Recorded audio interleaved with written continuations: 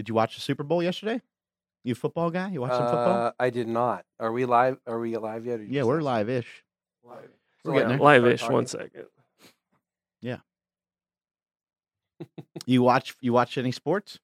No, and I know that's probably shocking to you and a lot of other people. I know you're really into the sports as well, but no, I love don't watch sports. MMA, and I really as a kid I really loved football a lot, but as I've gotten older, haven't had the time to watch it. The time commitment's huge. Do you watch any TV into any shows or anything? No, I have the Netflix or the Mhm. Roku and Amazon Prime type thing, so I'll pick something off of that to watch, usually in the background, but never any television or anything that isn't unplanned. So I don't subject myself to something that I'm not sure exactly what I'm going to watch or I'm going to see.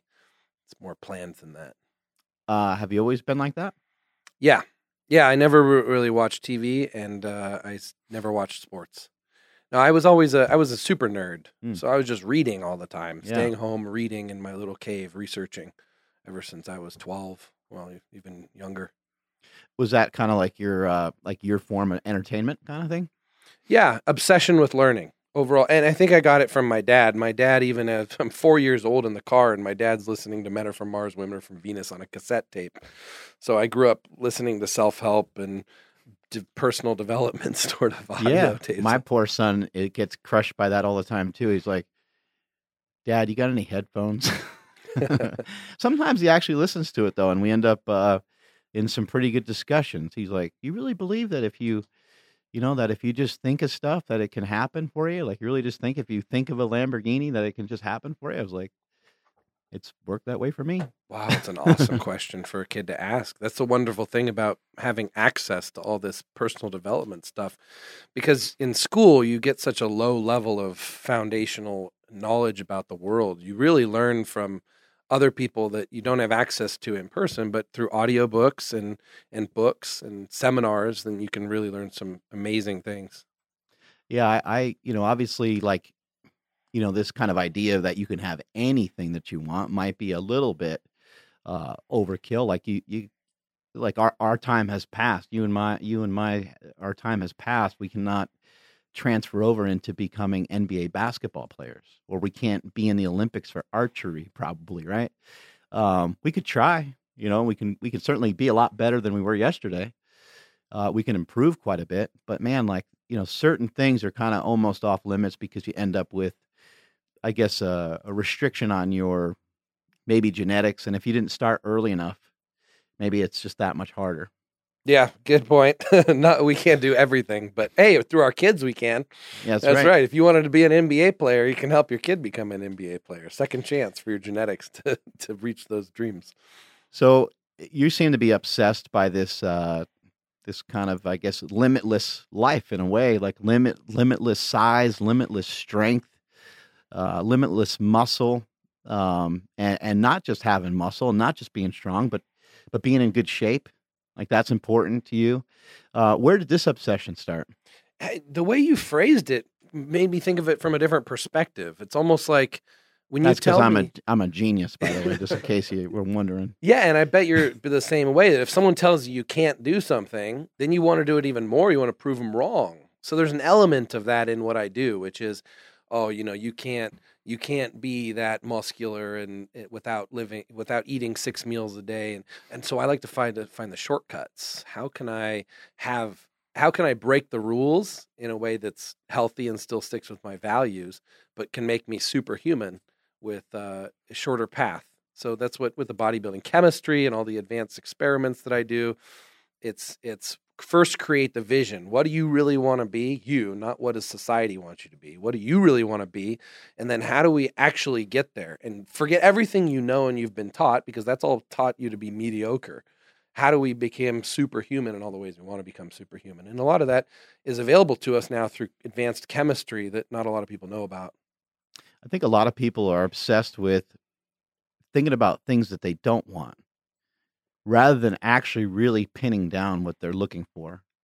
So somebody might say, you know what? They might cry. They might say, I'm sick and tired of it.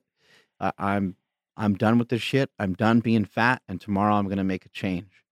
And I think that when you think about what you don't want, it doesn't give you like a clear vision. And I think some of the problems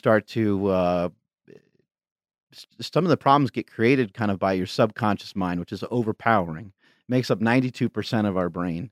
8% of our brain is our conscious mind. So you have your subconscious brain telling you that you can't do certain things because maybe you have a little bit of the wrong vantage point. What do you think is something in your life that has allowed you to have a vantage point of, I can figure this out. I'm going to figure this out. I'm going to figure out how to be jacked. I'm going to figure out how to be strong. I'm going to figure out how to be in shape and strong while being lean. I guess I'm a cynic because I learned at a young age not to believe everything I read, not to believe everything I see. I learned through trial and error, which is both good and bad because it's a painful process. It's a painful way to learn through trial and error rather than just learning from other people. But it also allows me to open up my mind to possibilities and options that other people discounted.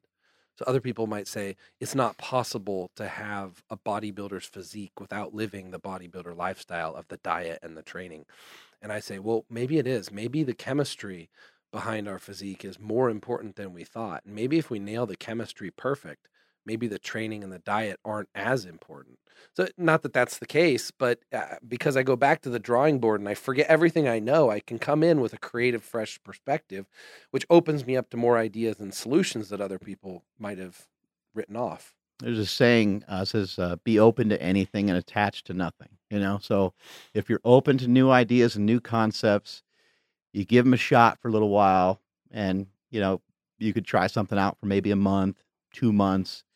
Then you're going to kind of know, like, okay, that probably wasn't great. That probably didn't work out so well for me.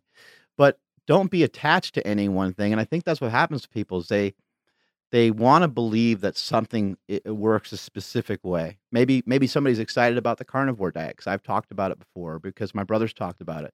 And so they so badly want to attach themselves to this premise that they're giving up maybe what fits into and pieces into their puzzle of their lifestyle and what they're currently doing. And so I agree 100%. Like these things, they have to really kind of match up. You mentioned you mentioned trial and error. What are some of the errors that have happened? Oh, wow. Errors. See, I'm such an optimist. I'm so positive that I try to forget the errors because there's been some painful ones. And this is a common theme on this podcast because we have many successful people on this show. And we'll get into how he's been successful in a little bit. But when I ask people like, hey, where have been the mistakes? A lot of them will say there really hasn't been. And that's because when you get ahead in life, you rewrite your story. Your vantage point of yesteryear is way different. Like there may have been times where you felt like a bum. There may have been times where you felt inadequate. There may have been times you didn't feel smart enough, strong enough, fast enough, lean enough, or whatever. But it's now when you look back at it, you have created such a strong will that some of that's almost erased. Mm-hmm. That's the way I kind of end up looking at it. Because somebody might ask me, what are some things that you fell short on? I'll be like, nothing, But when I really think about it, there's been many. Well, there's the experiments that I've done that have gone wrong, right? Like I've injected myself with things that I ended up really sick. And then there's also the life choices that I made really a lot of really bad decisions. Relationships is one I've really struggled with but because I struggled, then I had such a better outcome. Like I had to go through that struggle because that's how I learn. On the other hand, I think sometimes, what if I could go back in time and tell myself that polygamy was the type of relationship for me at a young age, and so I wouldn't have gotten locked down with some of the terrible relationships that I had. I would have prevented that trauma, but then would I really have appreciated it in the end? I think I had to go through all that pain. And the same thing with the experiments. I had to go through a lot of bad experiments to see what doesn't work in order to find what does work. And some of it's for myself, because then I figure out more about what works for me. And a lot of it's also for society, to pass down this information to my children and the public on podcasts like this of what I've learned. So I had to be the one to suffer through the experiments and the trial and error. But now I'm to a point where I can share that information to other people, save them the pain, hopefully. And then that's what's rewarding to me. Tony Huge is injecting himself with foreign chemicals for our sins, basically. So why do you think it is that successful people a lot of successful people, thousands and thousands of successful people. You see it all the time. You look at the headlines of some of these entertainment shows. You see like People Magazine, and you see these divorces and these things happening all the time. Why do you think successful people struggle sometimes with relationship? I mean, everyone struggles, whether you're successful or not successful. But it seems like when someone's really successful and really determined towards one thing, that maybe it doesn't fall in line with. It maybe doesn't always fall in line with being with somebody forever. Yeah, so I have a lot of examples of this. One was, I think it was my brother telling me about how these super successful guys will hire people to help them find a good relationship because they have they've put all their time and energy and focus into business, but they've neglected this other part of their life. Mm. So like the relationship part of our life is another part that requires nurturing and learning. And if we're so focused on business, we may not be learning the side of the relationship. Just like someone could be book smart, but not street smart, or vice versa. So it takes time and learning. And, women, we're men. So talking about relationships, like learning a woman and learning what a woman really wants and what motivates them and makes them happy and gives us the type of relationship we want is a lot of either education through, I highly recommend everybody read books like Men Are From Mars, Women Are From Venus. I don't even remember what it says, but it's ingrained in my subconscious and it changes the way I communicate with them. And I realize things like the golden rule. I think the biggest mistake that I was taught when I was young is the golden rule. My mom always used to say, treat people how you want to be treated. And it took me so much pain and trial and error to realize that people want to be treated differently. And then we have the 4 languages of love. And, I personally, someone like a female giving me a gift means not very much to me, but the physical attention and affection means a lot to me. And so learning how we interpret love and how we receive love and how we give love. So it's all part of that educational process. And successful people, when they're focused on business, they're not oftentimes have the energy and time to focus on things like relationship or their physique. That's why you can have someone who's really good at one thing and suck at everything else, and that's totally normal. It just means that they they're let's say a superstar athlete or successful superstar businessman. They can teach other people about business, but then they need to learn from other people about things like relationships. And it's hard when you're really good at something and you develop an ego about it. It's hard to admit you don't know everything and be vulnerable and open yourself up to learning, because to be in a mental state of learning and open-minded, you have to drop your ego. You have to admit, I don't know everything. I'm here to learn. So when someone's super successful in one part of their life and suck in other parts, the number one thing they can do is admit that they suck in other parts of their life and overcome that ego, and then they can start learning. Yeah, and imagine like you have a business and you're at work and somebody shares these reports with you, and you just found out you did $100 million worth of business, and everyone's pumped, and everyone has these certain feelings, and everyone has this certain. They're kind of putting you up on a pedestal, like you're their leader, you're their boss, and everyone's all excited. Then you get home, and the wife's like, "Hey, I need you to help with the dishes and help with the kids," and right, it's like kind of how does somebody unwind their mind from that gigantic stimulus that they got? Now they got to be, just a dad, right? And for some people understand, like, hey, look, you know what? Wait a second, let me figure this out. Let me make sense of this. Let me sit down for a minute.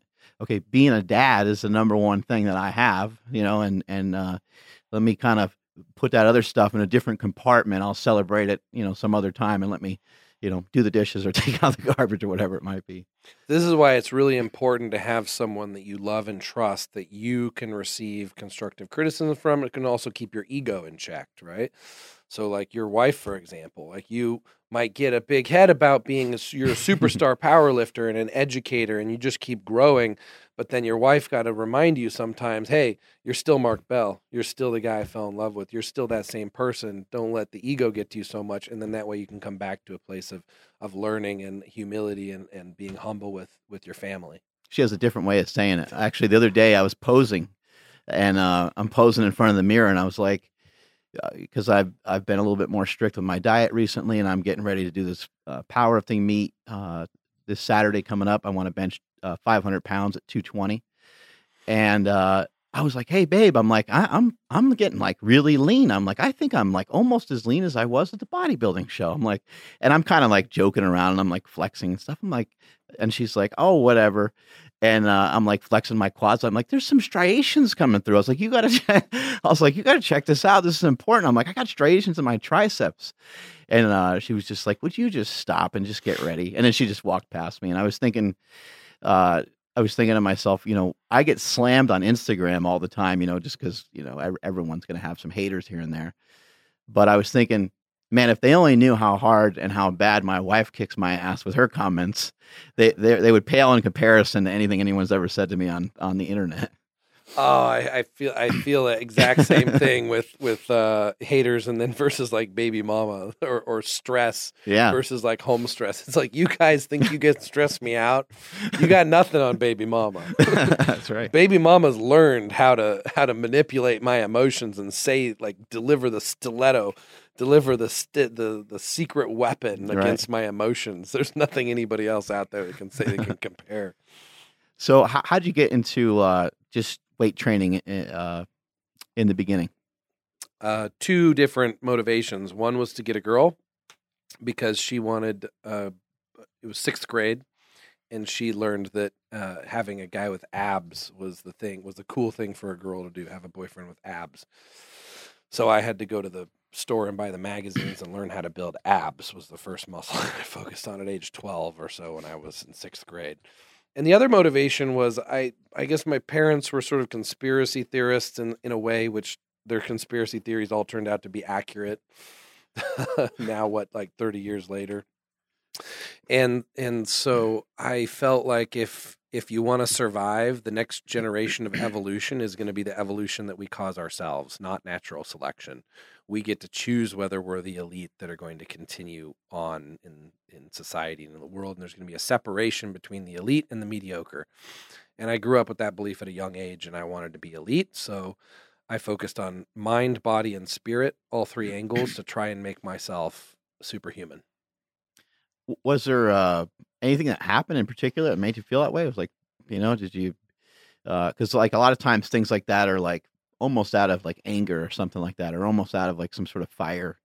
Did it come from anything in particular? So there was some negative. So there's always positive and negative reinforcement. Going away from pain and going towards pleasure is what motivates humans because of our brain chemistry. And so going away from pain would also be that I was a nerd and I didn't think I deserved to be liked. And I thought, if I want people to like me, I have to be super, super, super duper amazing. And especially like even just with getting girls, I thought, okay, I don't know how to chase girls, so I'm going to be so awesome that the girls are going to chase me, which ends up working out. It does work, but it's a lot harder than just learning how to talk to girls in the first place. But see, that's another thing I had to learn by trial and error. If I could go back in time and tell myself, hey, getting girls is easy. You just here's one piece of paper, what girls want and what they think and how to get girls, and do that. And if I went back in time and told myself that, I might have not have had that carrot dangling in front of me that makes me become a better person. I mean, maybe I did it for the wrong reasons when I started weightlifting, because to get a girl, maybe that's a superficial thing, and for the wrong reasons to get the wrong type of girl, but it worked for me, and it let me beat that level of my life and get to where I am now. So I don't know if I'd change it. Are you trying to tell me all these years of bench pressing it isn't the most effective way? It's funny, yeah, when you put it that way, right? Like there's actually that meme of like there's a guy like on a bench press, and then it shows like what you think in your head, and it's like all these girls are gonna clamor around the bench press, and then the reality is that it's a bunch of dudes that are gonna kind of clamor around the bench press, right? It's a bunch of sweaty Indian dudes that wanna swarm you and hug you and hold you tight and hold your hand. I say that because I went to India, and that was like the epitome. Like, I never got more attention for my muscle than when I was in India, swarmed by dudes, because there's no women anywhere there. There's just men everywhere, and they all love the muscle. But yeah, you're exactly right. It attracts more men and respect from men than it actually does women. Yeah, it might have just been easier, not tearing a bunch of pecs and not tearing a tricep. It probably would have been a lot easier just to pretend that I was paying attention to what they had to say and pretend that I care. Yeah. I did a video on Relationship Starts Tomorrow, another YouTube channel that I have, where I talked about the most powerful tool for women in relationships is earplugs. So you just put them in and you just look at the girl. That way you're not analyzing and trying to find solutions to their problems. You're just being a good listener and nodding your head and admiring her beauty. And then at the end of the conversation, you're thinking, oh my God, she's going to be mad. I didn't hear what she said. But the truth is she's like relieved and she feels good. She got able to let her emotions out. Men definitely can talk too much. We can talk the girl out of maybe anything they were thinking that was positive about you. We need to be a good listener. That's what they want. Good listener. So you started lifting at a young age, started lifting at 12, and where did this kind of obsession really where did this switch flip to where you were like, all right, bodybuilding, and I'm going to train for strength, and I want to figure out these shortcuts and that kind of stuff? So I didn't start steroids till I was 30. I'm 36, so I've been on steroids for 6 years with very few breaks. Cops are here, they're coming in. And there's the evidence here, the paraphernalia, the syringe you're going down. is in my hand. Downtown.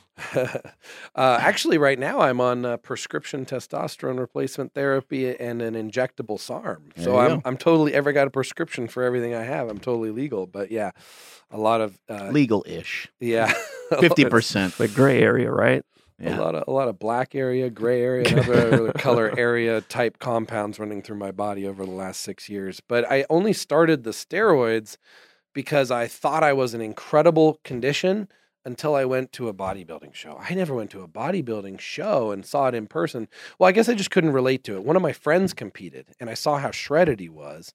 And I'd seen bodybuilders in magazines, but it just didn't seem like real, and even in person. Mm-hmm. So when I saw my friend do it and make such a crazy transformation, I was like, okay, I need to take it to the next level. I've been lifting for 9 years, natty with no progress. So I lifted since I was 12. But when I hit 21, I pretty much hit my natty potential. I wasn't going to grow any more muscle without adding in the steroids or performance enhancing drugs. So then I sort of felt like, wow, I've wasted 9 years of my life beating my body up, making no progress. I felt like an idiot, actually. So if I could go back, I would have actually started steroids a lot longer. Not trying to encourage young people to take it, but I mean, you reach a certain point with a natural plateau where either you might as well just say, okay, I won, I reached my genetics, or you say, what can I do to take it to the next level? How can I remove this glass ceiling? So that's what I did when I was age 30. And there's still kind of a ceiling though, right? I mean, like the continuation of getting stronger, it's like playing a certain hand, right? Like like steroids might have been your ace, but once you play it, and it's not like it accumulates on top of itself any further. It just is going to give you maybe, let's just for argument's sake, say it gives you 20 pounds of muscle, which is a crazy amount of muscle, right? But let's say it gives you 20 pounds of muscle, and over a 3 or 5 year period, extends your strength gains and extends some of the gains that you could have. But then at some point, it doesn't continue onward past that. Do you feel that's correct, or what's been your experience? You can keep continuing and keep growing, but it just becomes so much work. It's not worth it for most people. Like going to Oxygen Gym was a great lesson in this. So I spent some time in Oxygen Gym.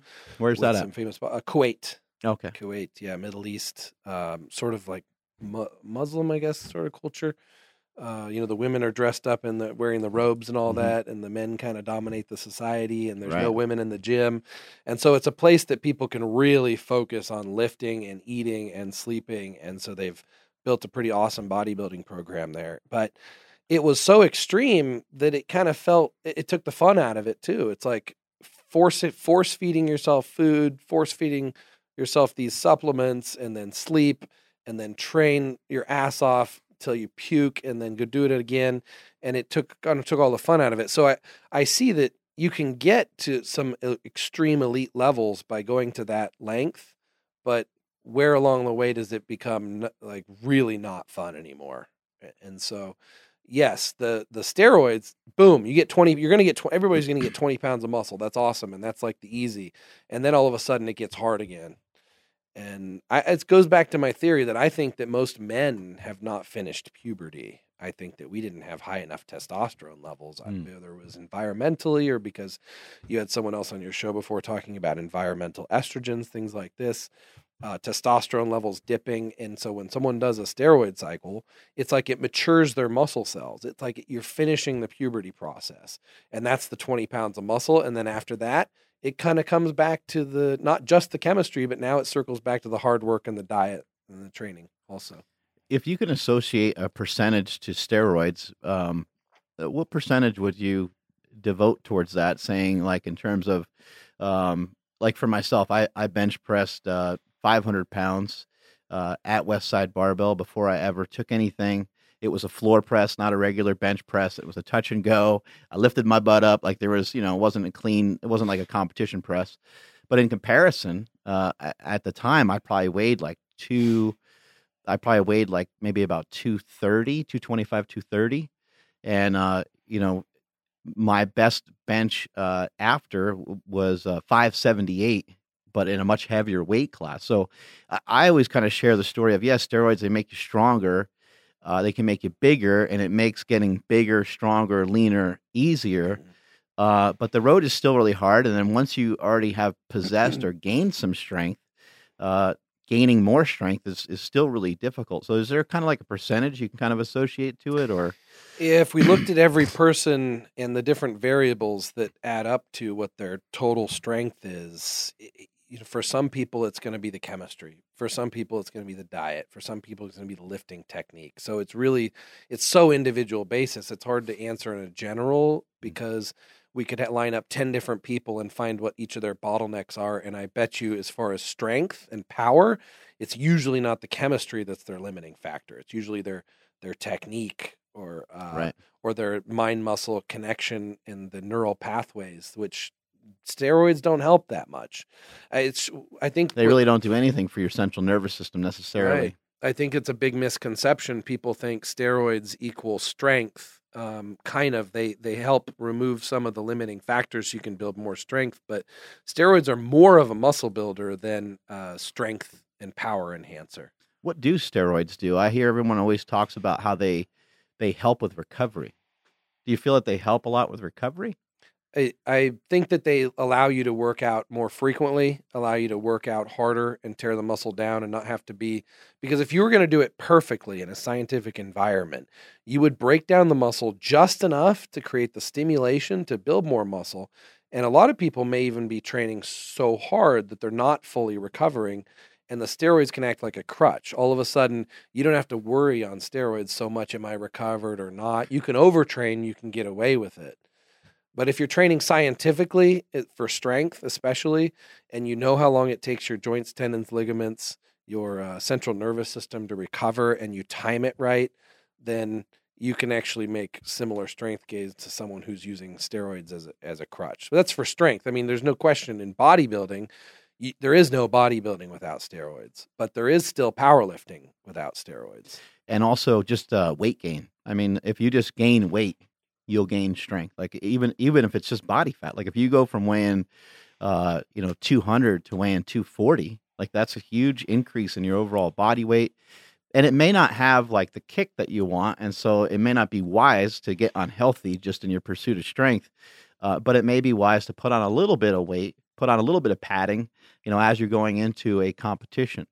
Ooh, well, actually, Mark, so do you notice like a DECA or let's say a wet steroid, a steroid that causes water retention, intracellular pressure, that kind of pump feeling, even though you didn't even earn it, you just feel full and swole pump.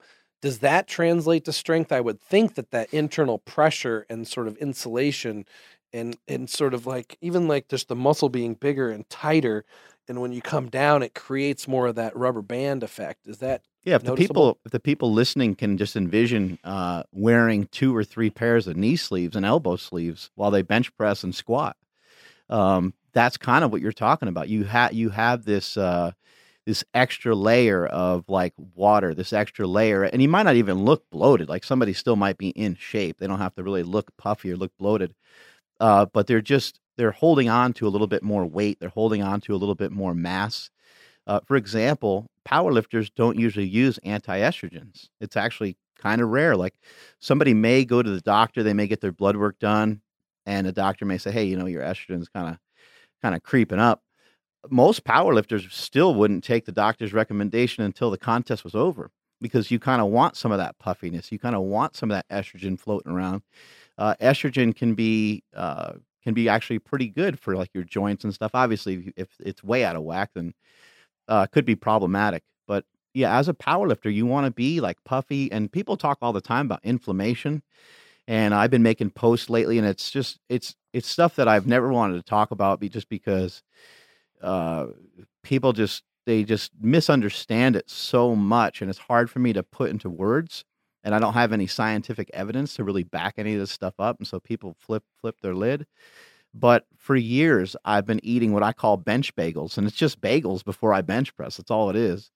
Um, but it's not anything special about a bagel necessarily, but bagels don't have a lot of fat in them. And so I utilize them to kind of like carb up. And when like the other day, I had 6 bagels before I came in here and benched, and I smoked a 485-pound bench press.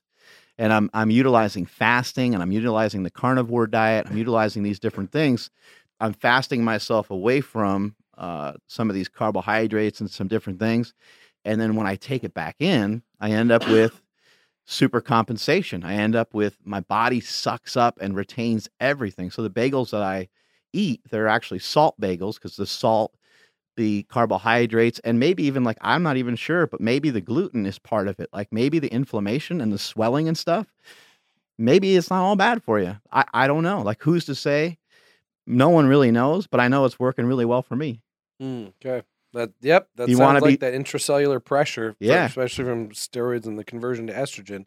Yeah, it's going to cause some additional strength. And gain. I've tried it with other stuff too. I've tried it with like rice and potatoes and stuff, and it just doesn't seem to have the same exact effect. And that could be placebo. That could be mental. You ever, especially when you do the fasting carnivore diet, when your body's low on carbs, you ever taken a super large amount of salt and see how much water you can hold and how much strength that translates to? Oh no, salt is significant, huge, right? Salt is huge. I mean, I have salt by the gram. You know, I put salt in my water, and I have salt in my food. And Stan Efferding is one of the guys who has really kind of like researched it, and he's one of the guys who kind of came to us and told us. The interesting thing is Stan did a powerlifting meet, and he almost ducked out of the powerlifting meet because he had such bad cramps. And I gave him a Noon tablet at the time. I gave him a few of them. Me and my buddy Jesse Burdick were like, dude, you need salt, you need potassium, you need this stuff, and in a Noon tablet it has some of those things. Stan took it. He was going to go to the hospital. He was like, man, I'm really dehydrated. He had to make weight for that particular meet. He weighed in at 275, and he competed at like 290. And he wasn't feeling well.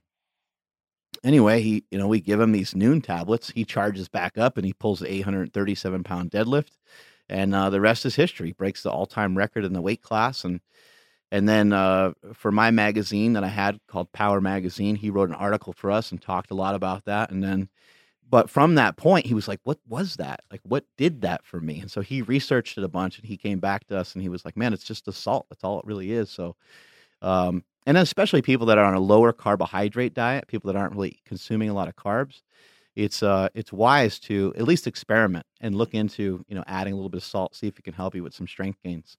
Yeah, when I drop out the carbs, I add salt and glycerol and then a lot of water, and that seems to allow me to hold on to the water better. Yeah. Glycerol is kind of old school. Yeah, I haven't really heard anybody talk about that, and you mentioned it earlier today as well.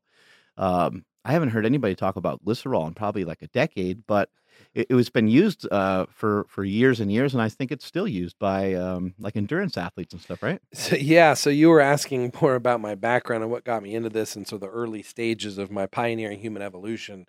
So glycerol is one of those things that I was experimenting with at age 15. So like way back, and I did my keto diet. I first did the keto diet when I was 14. So I started experimenting heavily at age 12 with all these ways to become superhuman, whether it was diet, supplementation. I just didn't add the steroids in until age 30. And glycerol, what does glycerol do for you?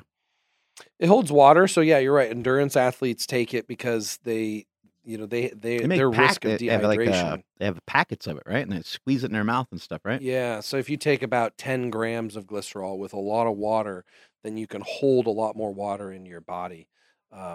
because your body, especially when you get depleted of minerals, you start losing too much water, and your body just cannot function without hydration. You get dehydrated, and that's it. You're done. Whether it's bodybuilding, endurance sports, performance, anything.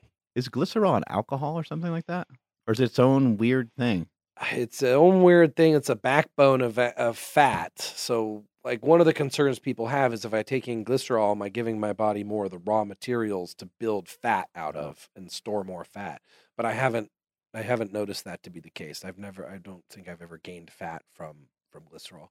And then glycerol is not illegal or anything. You can just order that probably off of Amazon, right? Vegetable glycerin, liquid form. They also the Hydromax form, the powder form, is in a lot of supplements these days. The only problem is they don't usually put a lot of it. They put a couple grams, which is okay. Every little bit helps, but really when you get around that 10-gram mark, that's when you feel the hydration from it. I would say it's probably almost 20 years ago that I tried glycerol, because I remember they had it at a, man, I can't remember the name of that place down in Venice. You're not as old as I am, but do you remember there was a Metrex Cafe in Venice? No. Yeah, I'm older. Anyway, one of the supplement places down there, they had like all the old school supplements. They had like phosphogems and HMB and all that stuff that came out from EAS back in the day. And glycerol was one of them, and it's something that I messed around with and tried. And I just never really, at that time, I wasn't educated enough, and I wasn't like experimenting enough to really notice or see any real true difference with it. But the supplement industry is really like the wild, wild west. Like, you don't really know what you're getting all the time. And with what you do specifically with SARMs, is different, and you're one of the first to kind of come to market with some of these products. What are SARMs? So SARMs are selective androgen receptor modulators. So before SARMs, we had steroids, and they're all based on the testosterone molecule, and then we modify as time progresses and our knowledge evolves. We modify the testosterone to become more anabolic, more muscle building, with less androgenic, less side effects. And then eventually we get away from the testosterone molecule completely and start creating synthetic compounds that fit in the androgen receptor in the muscle, which all it is a switch. Flip a switch saying build muscle. That's what testosterone does in the muscle cell. So now we figured out how to flip that switch without being based on a testosterone molecule, just synthetic, so that it's created specifically for the muscle building, not all the different things that testosterone does in the body. And that's the future. I believe it's the future. I think steroids are going to become, or there's no reason to keep making more steroids based on the testosterone molecule now that we've discovered we can create synthetic compounds that are more tailored, narrowly tailored for exactly whatever purpose it is that we want. Instead of taking a shotgun approach, taking a bunch of testosterone that converts to estrogen, DHT, and does a whole bunch of other stuff in the body, we say, okay, if we want to build muscle, then let's design a compound that's specifically made for building muscle. And that's what SARMs are. Do you think other types of supplements might die if SARMs become more acceptable? Well, I'll tell you what big pharma and the big supplement industry thinks is yes. And that's why they see it as such a risk. And that's why there's very little accurate information on the internet or in the world about SARMs, because they don't want us to know about it, because it could be the complete end of the entire supplement industry. I mean, nobody's going to go out and buy BCAAs and spend hundreds of dollars per month if they can spend $50 a month and build way more muscle than they ever could build with all the mainstream supplements. They save a lot of money with very little side effects, and that's definitely information they don't want out. So what sources of information do we have on SARMs? I mean, we have the companies that make the SARMs are not reinvesting much of that money into promoting the SARMs.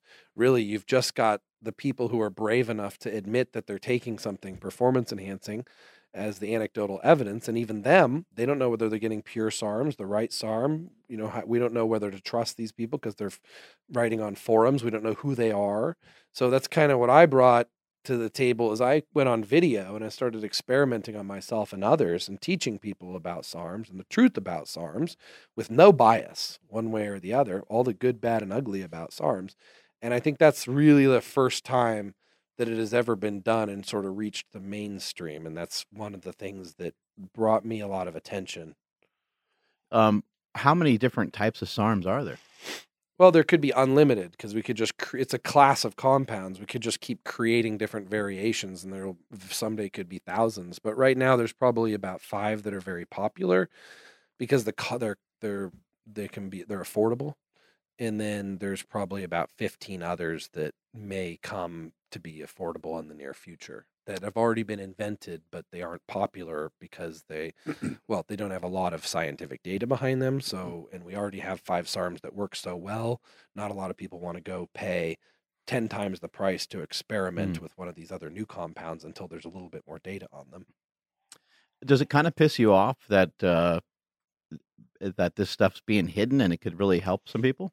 It does, because the foundation of everything that I do is truth, honesty, freedom, and then being able to be better, evolve ourselves, pioneer our own human evolution, be who we want to be.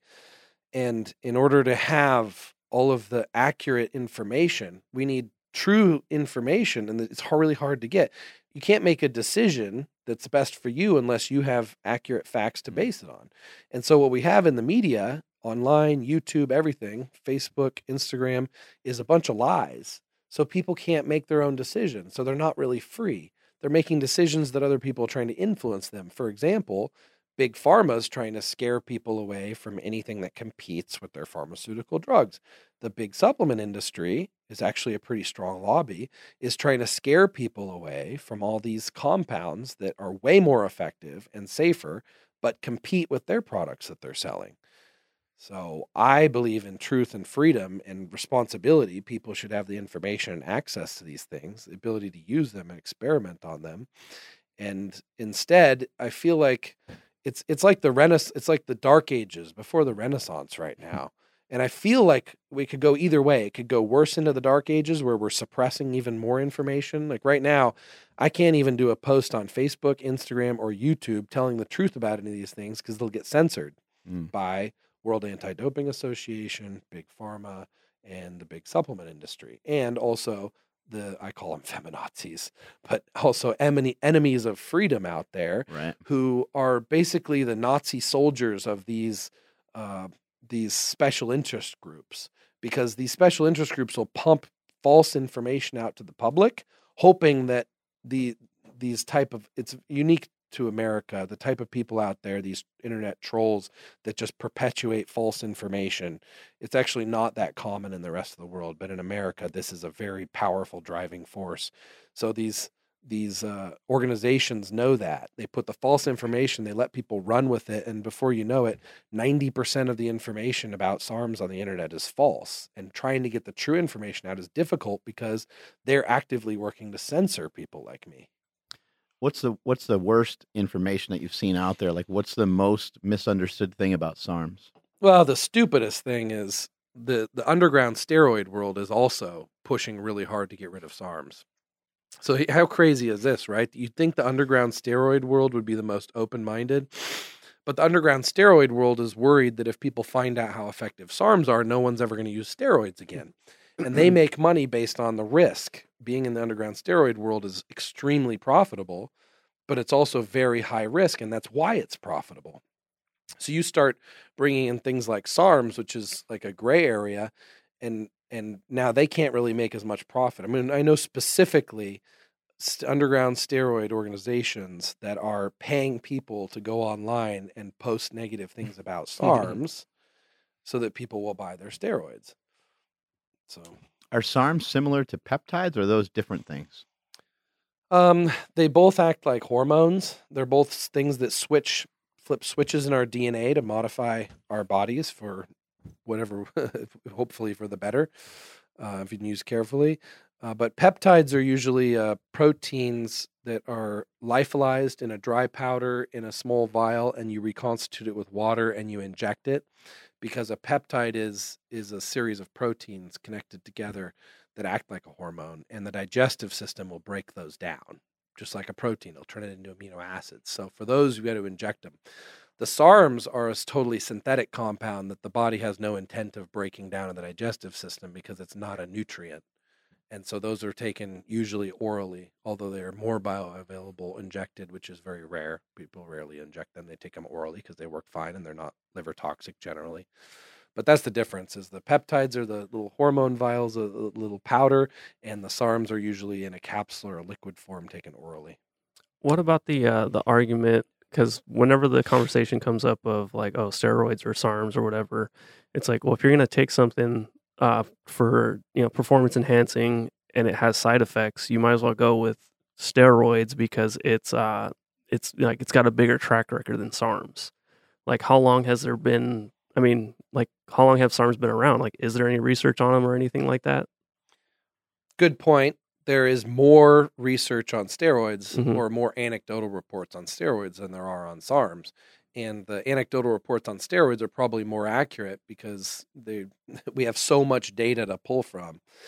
But There's not a lot of real research on steroids anyway. Like in terms of, yeah. there's not research in terms of, like, hey, we're gonna put Mark and Tony on, we're gonna put him on 300 milligrams of testosterone. We're gonna put Mark on 300 milligrams of tren, and like see who gets stronger, faster, or something like that. No one's ever done any studies like that. It's unethical because of the classification of where steroids are. So the only thing that we have from steroids is anecdotal evidence, and then also some research on the medical level where they've done some, research in terms of like muscle wasting on somebody who's like 70 years old who might have a disease or something like that.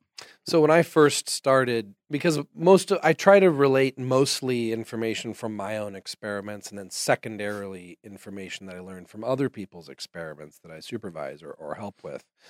So for my own purposes, I was thinking health is top priority, longevity is top priority, but I also want to have a physique. He wants to be jacked. Yeah. Yeah, I want to be jacked, but healthy too. So I know I'm going to have to, if I want to make progress, I know I'm going to have to chemically enhance myself.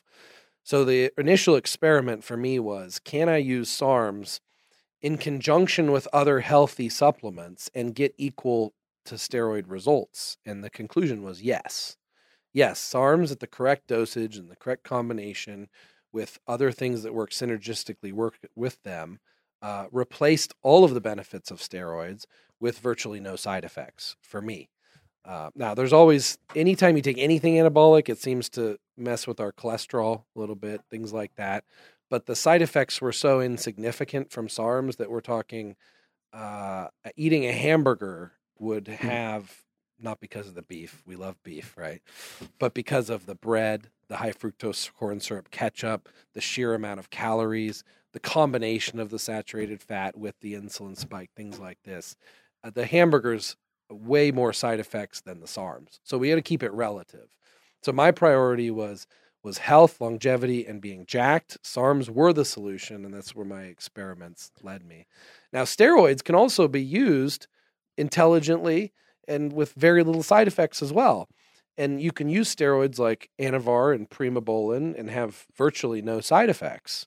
Not quite as much gains, but if you use it properly. Bing, bing, bing, bing, bing, bing. Everyone just got super excited. They're like, Primobolan, they wrote it down. Yeah, everyone did. The only steroid that anybody knows is tren. That's the one everyone always tren and talks. Anavar. Yeah, tren and Anavar, yeah. You said that there was like no side effects. Is that no side effects in comparison to running a cycle of steroids, or just in general, like being off of everything?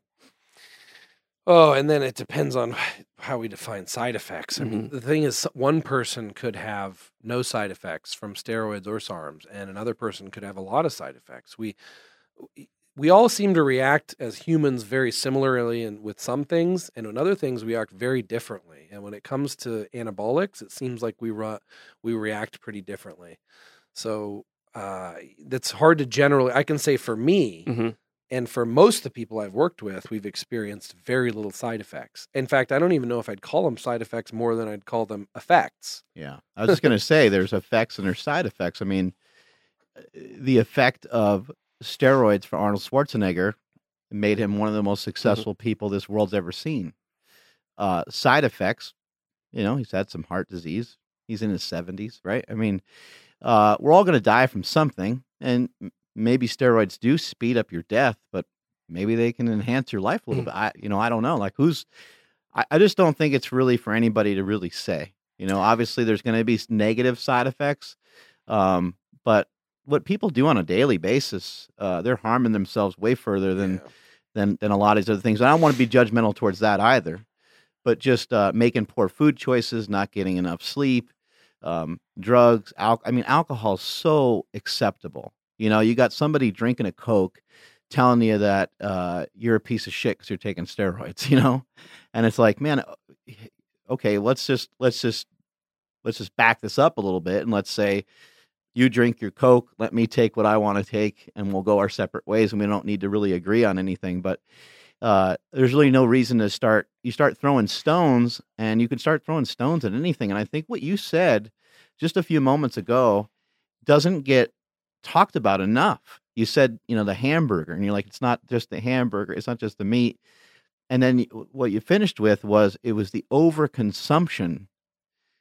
Bam, done, period, end of sentence. The overconsumption of anything, the overconsumption of food, the overconsumption of, let's just say that we all feel that broccoli's healthy, or spinach, or we all agree upon something, an apple, chicken breast, like we agree on something, right? Well, if you ate 40 pounds of chicken breast, I'm sure there'd be some repercussions to that, right? And so the overdosing on anything can be really harmful.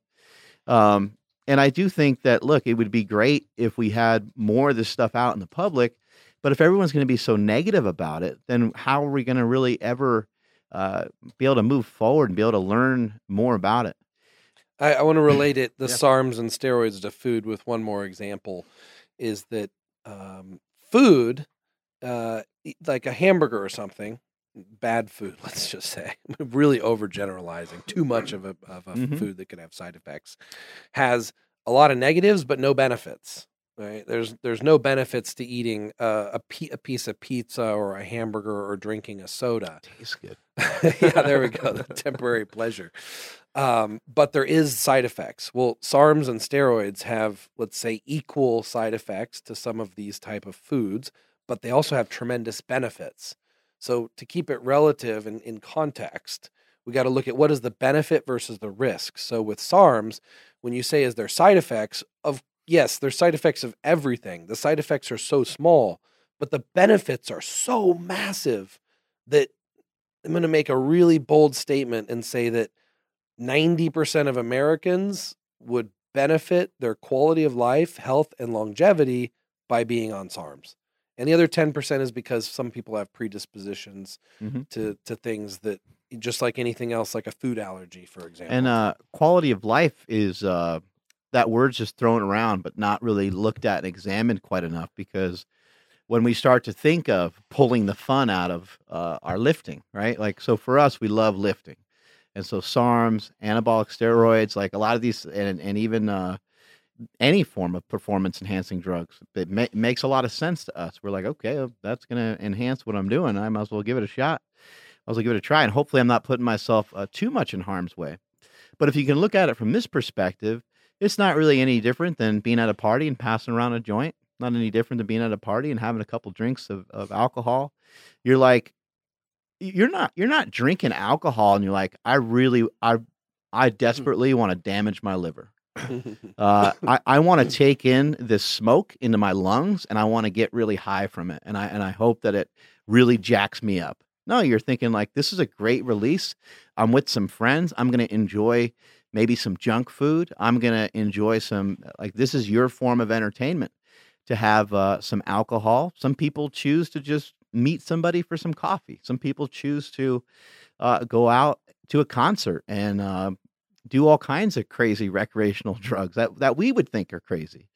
But that's their version. That's their version of fun. And like, I don't want to overdo some of these statements, but cocaine, LSD, marijuana, any of these things, heroin, they all have effect and they all have a side effect. And it just depends on how they piece together, how they fit into your lifestyle.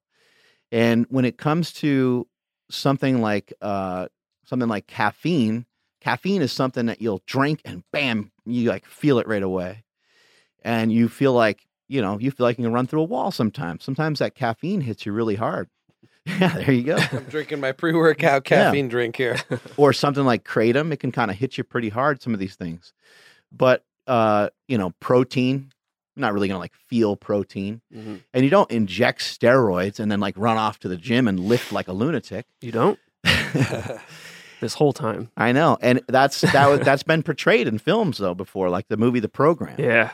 What's the Andrew Bernarski is the actor, Latimer, his name is in the movie. Starting defense, place at the table, and he rams his head through the glass and he's going nuts.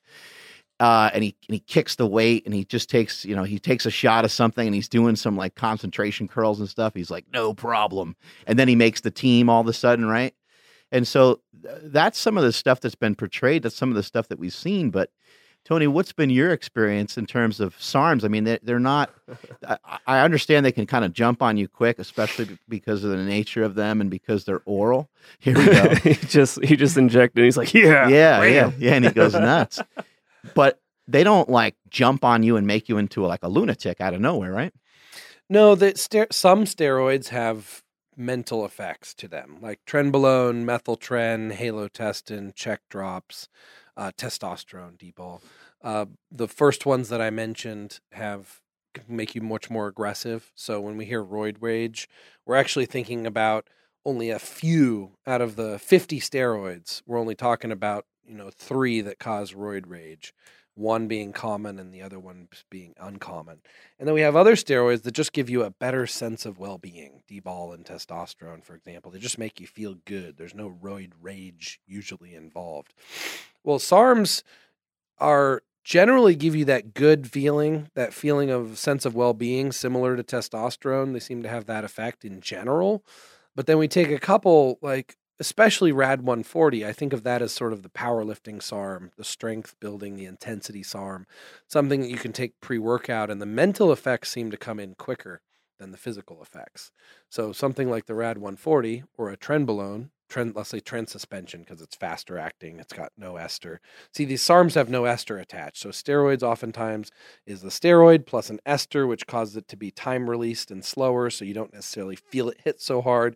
But you can actually take steroids without the ester, so it hits immediately, and then you would feel it a lot more. They have like testosterone suspension and things like that are water-based, and they could hit you a lot quicker, right? Yeah, so the SARMs are actually no ester. They're actually like a suspension. They hit you immediately. So they're faster acting than most steroids are generally, speaking, the most injectable steroids generally. And so the RAD 140 is one where you feel sort of that mental aggression, but it's not like a violent aggression. It's like maybe a little bit shorter fuse, but more like mental energy, more like you're on top of your game. So the opposite, like you could wake up. Actually, I was thinking for depression, RAD 140 may be a major cure, because I've felt depressed before. You wake up and you're like, I just don't want to do anything. And I just don't feel the testosterone motivation. treatment, testosterone treatment a lot of times is they utilize that a lot for depression. Yes, I have so many fans, followers, supporters, whatever, that have been cured from thoughts of suicide and major depression and just throwing their whole life away. And it's low testosterone is the cause. And this is an epidemic. So something short of a testosterone therapy to give someone that mental energy, to feel like a man, like you want to accomplish something that day, that you want to get up and do something instead of lay in bed. RAD 140 seems to give that type of effect, and it's pretty instant. What are some other SARMs that are effective? So you mentioned RAD 140, and then that one seems to be good for aggression, and also what is it, help with muscle size and stuff too, strength? I never gained a lot of muscle size on RAD 140. I noticed looking drier and more dense and harder, almost like a master. If we're comparing it to a steroid, like a masterone, proviron, almost a trenbolone type effect. I never gained much muscle on trenbolone. I tighten This up. conversation is so meathead that I love it. Yeah. Like because of what he's comparing it to is so funny. Yeah, that's what makes Tony Huge great, though. Like, It who is. the hell else can we have in here that's going to be able to compare the two, right? So this is what's hard about this. I don't know who the audience is, right? There's these thousands of people out there, and I'm trying to say things that I think people can relate to who would be listening to this so they can compare it. Yeah. But if I had one individual and I know that they're natty and they haven't heard of trenbolone before, then I know I have to describe it differently. So I'm assuming Yeah. that some of the audience knows trenbolone, so I can relate it to it. Like, so in your opinion, let's say I've been working out for 5 years, and maybe even say, like, I had 2 or 3 years where I was kind of messing around. Now the last 5 years I've been consistent. I've been paying attention. I'm on Stan Efferding's vertical diet. I've been paying attention to what's going on in the world. I understand the keto diet. I understand these different nutritional aspects. I've been doing my cardio. I've been really putting in a lot of time, and I want some faster results. Where would someone start with a SARM? Like, what is going to have the least negative effect on our body with the most positive return? Everybody usually starts with Ostarine by default because so many people have run it with virtually no side effects and having good results as far as muscle gain and strength increase. The trouble with Ostarine is I think that's going to largely stop because the company that invented Ostarine is trying to get it off the market. And I have conspiracy theory as to why. But you're going to see a lot less Ostarine as the government starts prosecuting. The government is acting like the henchman for the drug companies, really. And so they're going to try to get Ostarine off the market. But that was kind of the go-to beginner SARM we know because of historical record, there's such little side effects with it. But as that becomes less available, Ligandrol is what I like really for bulking. And then, so one of the newer SARMs, the S23, a lot of people are taking that with very little side effects other than natural testosterone production suppression as well, which is a risk of any of them, but also largely dosage and length of cycle dependent. When would be a case where you would tell somebody, look, just don't even mess with any of this stuff. Just train. Don't worry about it. Would there ever be a scenario where you tell, like, if somebody's like new, we just say, hey, get 3-5 years under your belt and then come back and we'll figure it out. Yeah, because if you jump in too early with any of these compounds, you can use it as a crutch. I always relate it to Adderall for me. I discovered Adderall in my last year of law school. And wait a second. Tony Huge went to law school. You can't have pipes like that and go to law school. That's illegal. Yeah, it's hard to find a suit that fits. That's the illegal You went part. to law school? Yeah, so 4 years of law school, and in the 4th year I started Adderall, and all of a sudden I went from, I'm the kind of guy that I'm so busy, always so busy, so many businesses, so many philanthropic type things that I do, that when I'm in school, I'm cramming for the exam. It's like I don't pay attention. Look that word up, Andrew. Which one? Philanthropic. Philanthropic. Philanthropic. Is that with like PH? It's not a type of steroid. It's well, why do I need to look it up for? I don't need to look that up. It's not that exciting. It means like giving back to society. Philanthropy, right? Yeah. So I discovered Adderall, and it just game changer for me. But if I would have discovered it earlier, it might have been a crutch. So I discovered it at the right time, right at the last moment to make the bar exam super easy for me. I think I took a painkiller one time. I don't remember what it was. I'm not big into any of that stuff, but I had a legitimate injury going on at the time. It may have been after I fell with a big squat. And I took it, and my mind was just like racing a million miles an hour, and I've never felt like so focused in my life. And I didn't have that many pills of it, but I took it for the next like 2 days, and I took the rest of it and I chucked it in the garbage. I'm like, that was awesome, and that felt really good, but that's a really dangerous spot for me to be in. I'm like, I'm gonna end up relying on that shit. I can't remember if it was Vicodin or maybe Oxycontin. But man, it like, and I talked to my brother about it.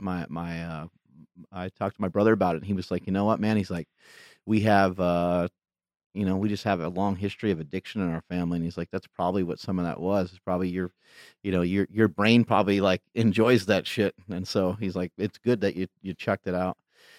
So when we go, interesting. So when we go to these expos, for example, right, and we get to meet the fans, and I'm talking to some of them right now, and I'm totally open about this. So I meet some of you guys out there, and you're on a lot of steroids, and you don't look like you lift. This is a common thing. The chemistry is not the bottleneck for everybody. So some people are using it as a crutch, but some people are also very genetically disadvantaged also. So it's really a case by case basis. I don't think that, I think if we're if we're born a man and we want to be a woman, or born a woman, we want to be a man, all of a sudden, like, it's totally acceptable, this whole transgender thing, but it's also like not acceptable for a man to want to be a Superman, like to be even more masculine, right? And some of us are born with small frames, small muscles, low IGF, low HGH levels, low testosterone levels, and I don't see why it's fair, or why I don't see why it's a problem, why we don't modify our genetics and become more. But at the same time, there's the risk of relying on it as a crutch. Like what would have happened if I would have discovered Adderall earlier, and all of a sudden, instead of developing my own mental faculties and my own mental skills and struggling through what I had to, then I might have always been dependent on that and relied on it, and skipped a whole section of my own self-development. And this is kind of the risk with athletics. On the other hand, you look at these Olympic athletes at a young age, and if you don't hit that window of time, and you don't, start doing the splits at age 6, like these Chinese Olympic athletes and stuff, then it's too late. So you don't want to miss windows of opportunity, but you also don't want to use a crutch that's going to make you a weaker person all around. So that's what I we're agree. balancing. I agree 100% with a lot of what you said. I think, if somebody recognizes that they want to have like a sex change or something like that, they can go to the doctor and they can get medication for that. And only up until a few years ago, I mean, now you can go to the doctor and you can say, hey, I want to be bigger and I want to be stronger. And they could put you on testosterone. You can have replacement therapy. Even if you're not like really like low, they can kind of fudge the thing and still be totally within their medical practice with because the range is so wide, But yeah, it is so interesting how it gets to be, all these things get to be so judgmental. One thing I've noticed with athletes that are natural, and a lot of times this comes from like training age, I think, but a lot of times younger athletes and newer lifters, they will really overtrain, almost more so than somebody who's enhanced. And part of the reason for that, and part of what I've seen, is just kind of going back to that training age, inexperience, just haven't been around as much. So somebody, they kind of have this idea that steroids or SARMs they're going to help with recovery, and they do. They definitely help with like protein synthesis and some of these different things. But it's not like guys that take stuff aren't sore anymore. And I'm not saying guys that take stuff are smarter than guys that don't, but their training age is usually higher. You mentioned that you started lifting at 12 and that you didn't take any performance-enhancing drugs until you're about 30. So you had a time period of training. So now you mix this time period of training, knowledge, training age, with performance-enhancing drugs. Now we're really talking about something spectacular. You can go towards the body, the physique that you want. And so if you're newer to this game and you're still getting used to meal prep and you're still getting used to the amount of time it takes to lift and get strong, and you're still trying to figure these things out, and you can't figure out why your shoulder always hurts and some of these things, just take your time. There's no reason to rush into any of this stuff. I started at a young age. I started when I was 25, and I have no regrets about any of it. I've been on and off of them. Yeah, many of you have seen Bigger, Stronger, Faster. I said I'll probably be on and off of them the rest of my life, and I pretty much stand by that. I probably will be on and off of them the rest of my life. Anything to add over there, Andrew? Yeah, when you're saying about leaning on stuff, leaning on supplements on a crutch or whatever, do you think it's easier to wean yourself off of SARMs as it is compared to injectables? The recovery time for your natural testosterone levels is usually much faster after a SARM cycle. Okay. So after a steroid cycle, we do post-cycle therapy, PCT, to cleanse our body in a number of different ways, our heart, our liver, kidneys, whatever, but especially to regain our natural testosterone production so that we can not always be dependent on steroids, and then so we can also be fertile, because it's through the process of making our own testosterone that we also get our fertility to be able to have children.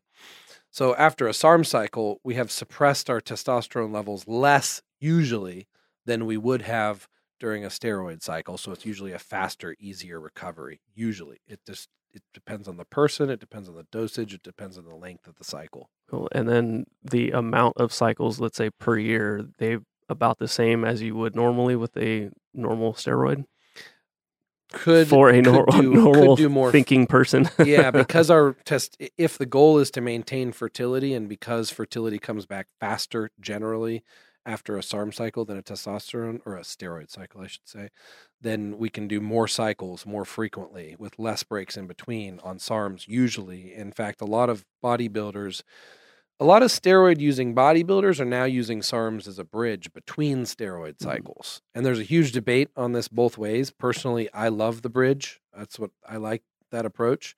That's what I do, I guess. I switch between steroids and SARMs, and I believe in that. But a lot of people believe that you need to come off completely in order to reach homeostasis and fully recover your natural testosterone levels. And when it comes to fertility, is the risk, is it just because the low test? Is that the only thing that's kind of the driving factor behind that? Yeah, it's reduction in follicle-stimulating hormone and luteinizing hormone govern fertility, especially follicle-stimulating hormone, and those are what stimulate the natural testosterone production. So you're lowering your natural testosterone by lowering LH and FSH, and that means you're also lowering fertility. Now, think about this though, because see, everybody's different. So Coach Trevor blasted steroids for a couple years, and he's infertile for life. All right, so he says it's an anecdotal report. We don't know all the variables. But then you have me. I've been blasting steroids and SARMs and all kinds of experimental compounds for the last 6 years, and I'm still getting girls pregnant. 6 years in. It's because your pull-out game is weak. You got to work on that. Yeah. So the timing. Got to work on that timing. Yeah. But no, I actually intended. I wanted to have more children. Okay. And so I just trying to have it with the right people at the right time. And, and it's probably harder. It's probably reduced my fertility a lot, but I'm still getting girls pregnant. Yeah.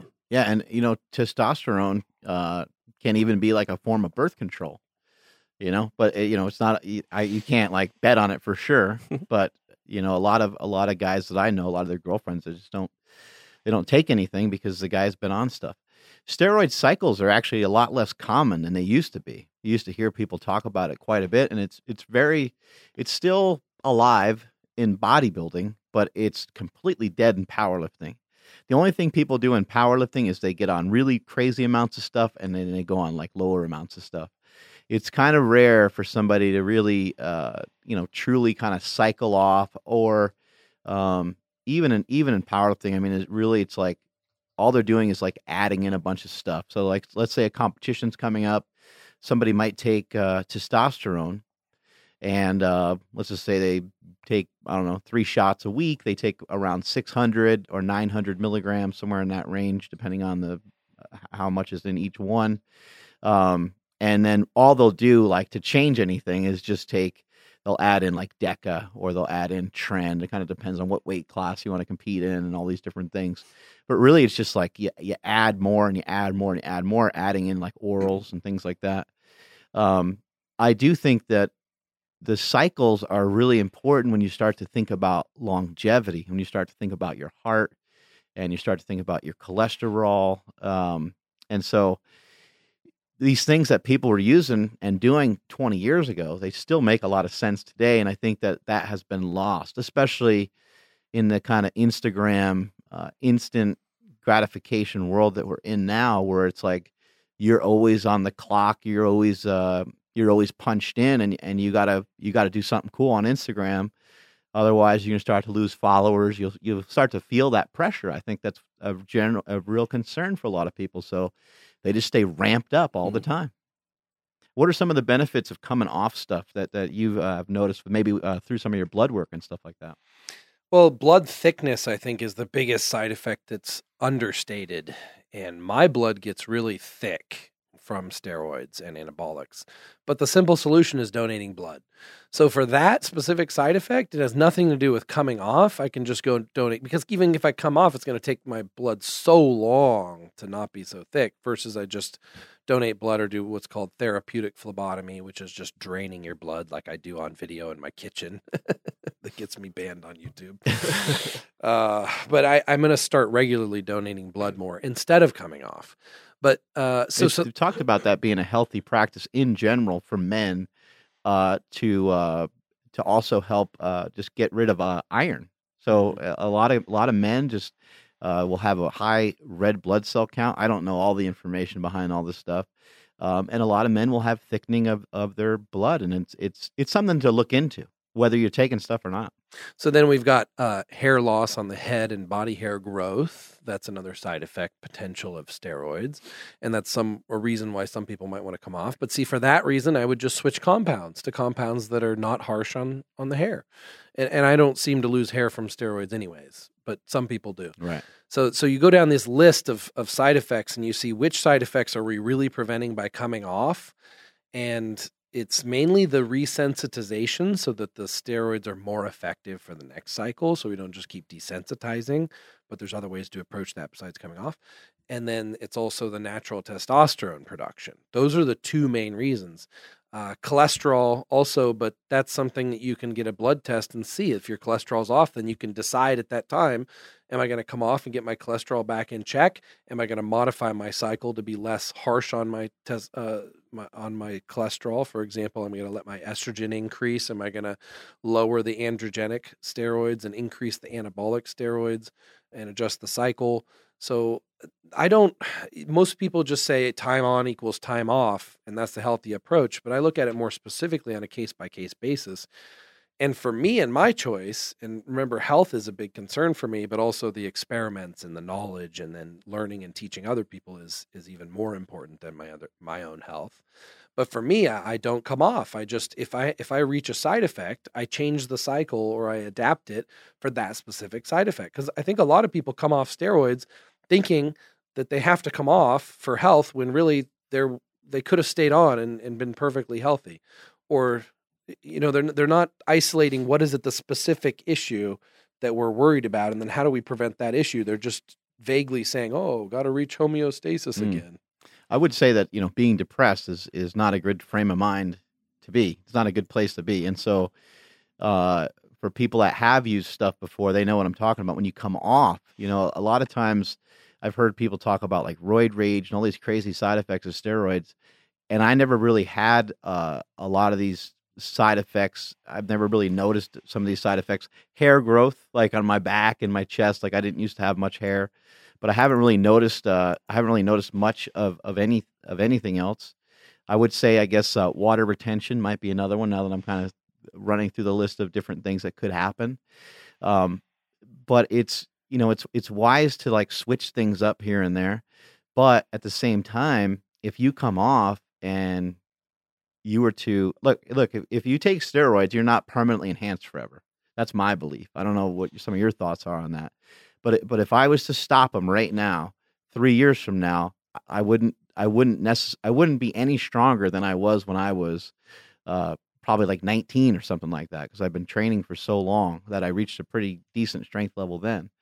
And so they don't sit around in your system forever. The other thing that I think too is that you're going to have to make some adjustments. But if you just come off everything, then depression might seep in, and it's like that's going to be way worse, because now you're neglecting a side of you that you really love. You love going to the gym. You love training. And it might sound egotistical or narcissistic. You love seeing the pump. You love feeling the pump. You're used to the way that you normally look. You're like, shit, man, this feels really good. It's not any different than like getting hurt. You bust your ankle. You're out of the gym for a few weeks, and you start to get fat, you start to get flabby, and you're not happy with yourself. And so these are all things to consider when you're thinking about your lifestyle and your health. Yeah, so blasting and cruising, right? That's when we go in a high dose cycle, and then we drop down to just a cruise, maybe testosterone replacement therapy dose. And then that avoids the problem of having this rebound of our testosterone level dropping. Because when we go into a PCT, post-cycle therapy, after a steroid cycle, our natural testosterone levels are very low, and we're also trying to reduce our estrogen, and we're trying to keep them in balance to stimulate our body to produce more testosterone again. And there's this period of time when we experience, potentially, if we don't do the PCT absolutely perfectly, we experience all the symptoms of low testosterone, which the symptoms of low testosterone are much worse for the body than the symptoms of high testosterone.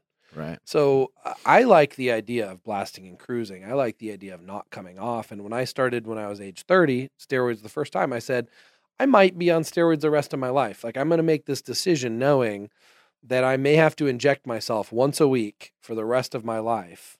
And I went in knowing that and planning on that, because I knew that if I come off, if I cycle on and off, I'm going to have these periods of time where I lose muscle, gain fat, and I actually acne. The number one period of time in which bodybuilders or people on steroids gain acne is actually after the cycle, not while they're on the cycle. And that's what I failed to mention, was that most of the side effects I've heard people talk about hit me when I came off stuff. Mhm. I never knew any of that. I just heard people, and I had crazy like mood swings. I wasn't mad. I was just depressed. I was like sad almost, and I was like, whoa, this is weird, because I don't ever have any of that. So for me, that was like really foreign to me. But what happens is your testosterone levels get elevated to a new level, and then they eventually will dip down to a lower level than what your body's probably normally used to. And it's your body is trying to find homeostasis, trying to like balance everything out. And so that's some of the things that can happen. But I love the message that you're sharing, because that's the same exact thing. When some young kid comes up to me and asks me about them, I always try to be as open as I can. And I just say, look, man, it's a lifelong decision. So you could potentially be attracted to this lifestyle for the rest of your life, and it's something to really consider. And look, a lot of kids, a lot of these young kids they're living at home, and it's like, hey, you know what? You got to at the very least be on your own. Don't be bringing that stuff into mom and dad's house. They're going to kick your ass probably. So, these are great things to talk about. It's great things to be open about. So in the media, which is where we get all our information. When I say media, I mean like all social media, news, everything. You're allowed to say everything negative about steroids, but you're not allowed to say all the wonderful things about steroids, or you get censored. So what I think is missing from our the YouTube balance, channel has been censored before, and my Instagram, yeah. So what's missing from the balance, in order to have accurate information to make people's own decisions, you need to hear one extreme view, you need to hear the other extreme view, and everything in between, and find out what resonates with you, and pull information from each to make your own decision.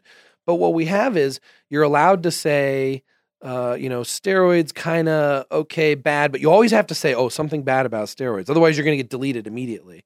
But you're allowed to say all these negative things, but nobody's allowed to go out and tell the truth about steroids. And the truth is, and this is how I saw kind of me fitting in. I walk around with a syringe. I have hot women around me. I travel the world. I have a lifestyle that everybody wants, and I use steroids. And this scares the media. This scares the organizations that could lose a lot of money by people learning about how to enhance themselves. And that's why I get censored. But I saw my place in this truth, fact finding, and education to be the other extreme.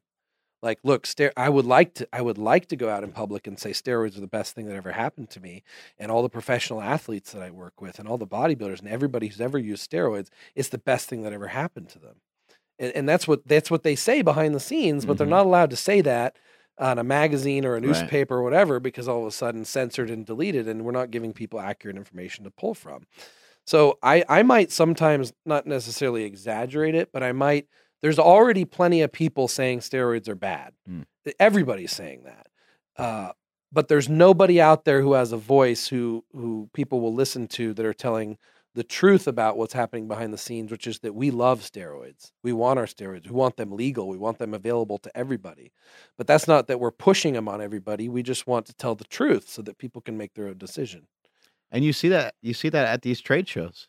You go to the trade show, and it's like no one really is talking about steroids necessarily, but like real recognize real, right? Like you see other people around that are jacked, and everyone's so excited. Everyone's like, "Hey, man, what's up?" Like you see other people around that are, extraordinarily jacked, and we all kind of get the message. We get the hint that everyone's enjoying the same thing, right? Yeah. And the same bodybuilder that'll tell a kid, because you have to be careful with your audience too. Tell a kid, don't do steroids. The same bodybuilder and I will be like, yeah, I feel pumped. I feel anabolic. What'd you take today? Oh, I shot some test suspension. It was hey, can I get some of that? That's the real conversation that's happening behind the scenes. Do you think this being carefree like this and kind of waving it around, do you think that this was made possible through you gaining financial freedom through other means? Like you were a practicing lawyer for quite some time, right? Yeah, so that's exactly right. Because I mean, I'm if you not didn't trying to make money. Okay, Yeah. I need to clear up something because everybody listening to this is, he's biased because he sells steroids or he sells STARMs. And the truth is, no, my motivation is truth and freedom. I actually don't make any money off all this stuff. All the money that was made by EA and everything with it that did was completely reinvested into furthering the science and the education on all of this stuff. I didn't make any profit, and I don't intend to make any profit. I want to keep it that way. I don't want to bias. I want to be able to speak freely, and this is my creative outlet, and this is my contribution to society. Yeah, and then you gained a financial freedom through being an attorney. Right? So what happens is most people who take steroids, they cannot talk about it because the people that are paying them are making money off of them selling other things. It's just athletics. That's what's funny is like the World Anti-Doping Association, United States Anti-Doping Association are obsessed with covering up the fact that professional athletes use steroids, right? So, yeah, we see a little bust here and a little bust there. Athletes are always one step ahead of the testing. We're using compounds that they haven't figured out how to test yet for, and they will, and it's just a cat and a mouse, a shell game. But the truth is that nobody's using the supplements and the crap that everybody's trying to sell us to get the physique and the performance that they actually have. And yet we have to use these people as poster people to give people the impression that buying this other stuff that costs a lot of money is what gets us there. And so they can't talk freely because they'll lose their sponsorship. And it's very clear. It's like if in a sponsorship agreement, it's like you have to not tell people you take steroids. You can't tell people about steroids and performance enhancing drugs. You have to pretend that you use this protein powder and that's how you got your muscle. And that's how it's been. That's how it always will be probably. And then that's why the mainstream are not listening to this. This is the people who are a little bit smarter than the mainstream who are wanting to learn beyond what the mainstream information is offering them. And for those people, we can reach them. The people that are ready to learn, we can teach them. And once it grows, but the problem is once it grows, once the knowledge starts growing to where it becomes a threat to the big supplement industry and big pharma, then we get attacked back and more censorship. And that's the constant struggle and the war for freedom. Can they test for SARMs? And can they test for some of these peptides and stuff like that? Absolutely, yeah. Actually, the World Anti-Doping Association, United States Anti-Doping Association, all bought all of the enhanced athlete products, for example, tested them and made new tests to be able to test for all these compounds. Wow. And the science is getting so evolved that they can test for it so long after you took the supplement. Even the SARM, as we saw with like Bones Jones, he's got like picograms of whatever, Turinabol, I think it was. From he may not have even taken it 18 for months years. Yeah, and it's still in his system. So they're able to test. So it's harder and harder, but that just means that science has to always stay one step ahead of the enemies of freedom.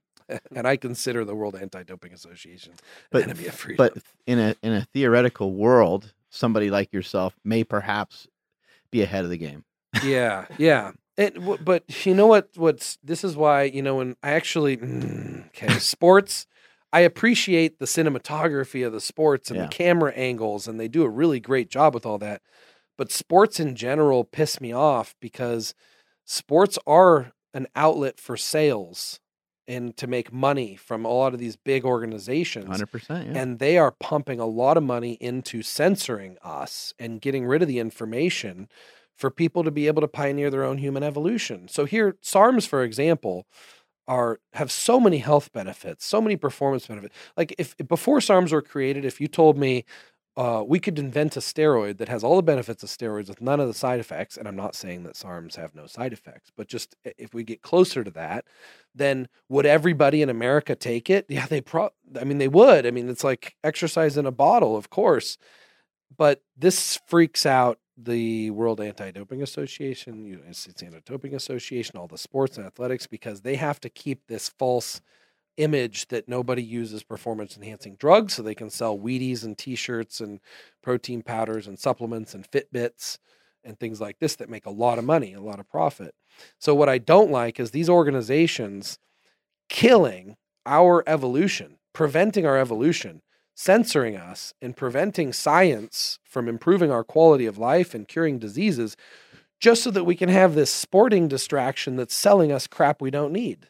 That's what's frustrating. To me, it's an anti-freedom. The whole sports thing is part of an anti-freedom propaganda. I think that everyone is on something, whether it's a pharmaceutical, whether it's caffeine, whether it's, they smoke cigarettes or alcohol. It can be anything. But like most people are relying on something. So again, I think that, we tend to want to throw stones, but we're throwing them from a glass house type of thing. You end up with those types of scenarios. It's like, hey, look, all these things are performance enhancing.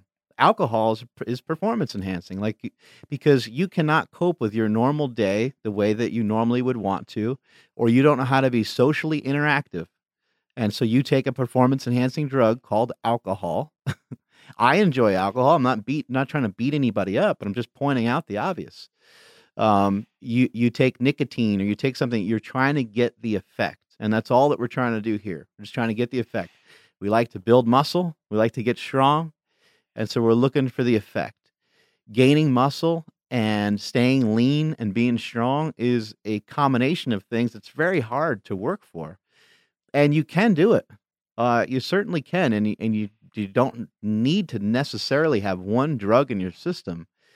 But man, it really takes a lot of fun out of your life, because the discipline that's necessary. Now, that also can't really be said about everyone, because we have an uneven genetic potential. So there's some people that could say, hey, man, I never touched anything, and they could be 240 pounds, and they can look great, and maybe they eat pizza, and but that's maybe not you. And so what I've always said is, Barry Bonds is like a third generation baseball player. Like, what if I want to play baseball? My dad's a tax accountant, and he's 5 feet tall if he's lucky on a good day, right? With bum hips and a bum knee. So it's like, if I want to play, and Barry Bonds this is maybe not the best example because of all the scrutiny that he's went through, but you kind of get my point. Like, I don't have a pedigree, if you will, of people ahead of me that have kind of done something similar, that have that kind of genetic potential. And so and I think that I have decent genetics, because when I started lifting when I was young, I was a little stronger than my friends and stuff like that. But man, even with the performance enhancement, this has been a crazy ass ride. And these guys, these men and women that work here at Slingshot, and the people that have interacted with me, Christian Guzman, who's I think 23 years old, he just came out here. He has a really successful company in the fitness industry, and he and I lifted. He's like, "How long are we going to go for, man?" And we lifted for probably like an hour and a half, which is kind of a short session for me, because I take my time a lot of times. We came in here, we podcasted, we film a lot of videos. He's like, "Man, I'm dying." He's like, "I've been on my feet all day." It's like, I do this every day. So, we're all trying to push forward. We all want to just be better than we were yesterday, and that's all it's really about, right? Yeah, the way you say things changes my perspective. Give me some other ideas how to explain things as well. You're saying how you could be a rock star in something if you're super disciplined at it, but then at the expense of other parts of your life. So that's what happened to me at age 30. I'm like, I can look awesome. Without steroids, I can look awesome. A lot of people will still look back at my pictures and said, why'd you even start taking steroids? You looked like you were on steroids before you even took steroids. Yeah, because you're looking at the pictures of me when I was disciplined, where I'm dieting, I'm training, and I'm taking up so much mental energy and being a lawyer at the same time, and it's exhausting. Like, I want a shortcut so that I can have that peak physical condition in a lot less work, and then I can shift my attention to something else. It's not like I'm going to be lazy and like, okay, now I got the physique. Now I'm going to just use that time to watch TV. I'm going to use that time to work on myself spiritually and mentally. So I'm just going to give you an example of like 3 compounds and 3 different areas of life where we can take shortcuts and be a rock star at all 3. So spiritually, I believe that psychedelics are a shortcut to spiritual enlightenment. So a monk could spend 10 years of his life in a monastery studying spiritualism and meditating, and you can get to that level by hitting a couple doses of psychedelics and have some out-of-body experiences that rival those that have been living in a monastery their whole life. Okay, so I can be a spiritual rock star. All right, now mental. Okay, we use something like nootropics or Adderall. Now I can be a mental rock star. Now I can read 3 times the speed, learn 3 times as much. My brain works quicker and I have better memory. All right, now let's move on to physical. Okay, and I'm going to use steroids. Now I'm going to be a physical rock star.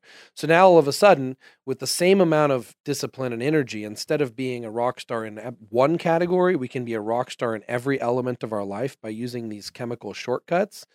I believe we should have that right. I want to evolve myself. I don't want to rely on natural selection and trial and error. I want to chemically enhance myself and live a higher quality of life. And then I want to teach other people how to do it and also have a better quality of life. What are your thoughts on, obviously it sounds like you think that this should be, across the board, just legal, and you take what you want to take and I take what I want to take. But what is your take on, it's not that way. And so what is your take on like things being fair? Like, the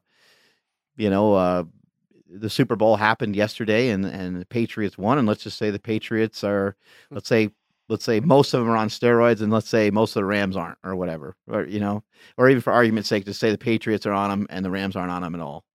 Like, do you think that poses any sort of problem or what are some of your thoughts when it comes to sports? Because I think that's where some people have concern because, like you mentioned, sports are a cash cow here in the United States, and so much is poured into all that if we're in an MMA competition and you're on stuff and I'm not, and I get my ass whooped, then I got major problems with the outcome. What are some of your thoughts on that? Well, on the bird's eye view, it's part of the game. So steroids are part of sports, and your ability to hide them and hide the fact that you're using them is like part of the strategy of the game.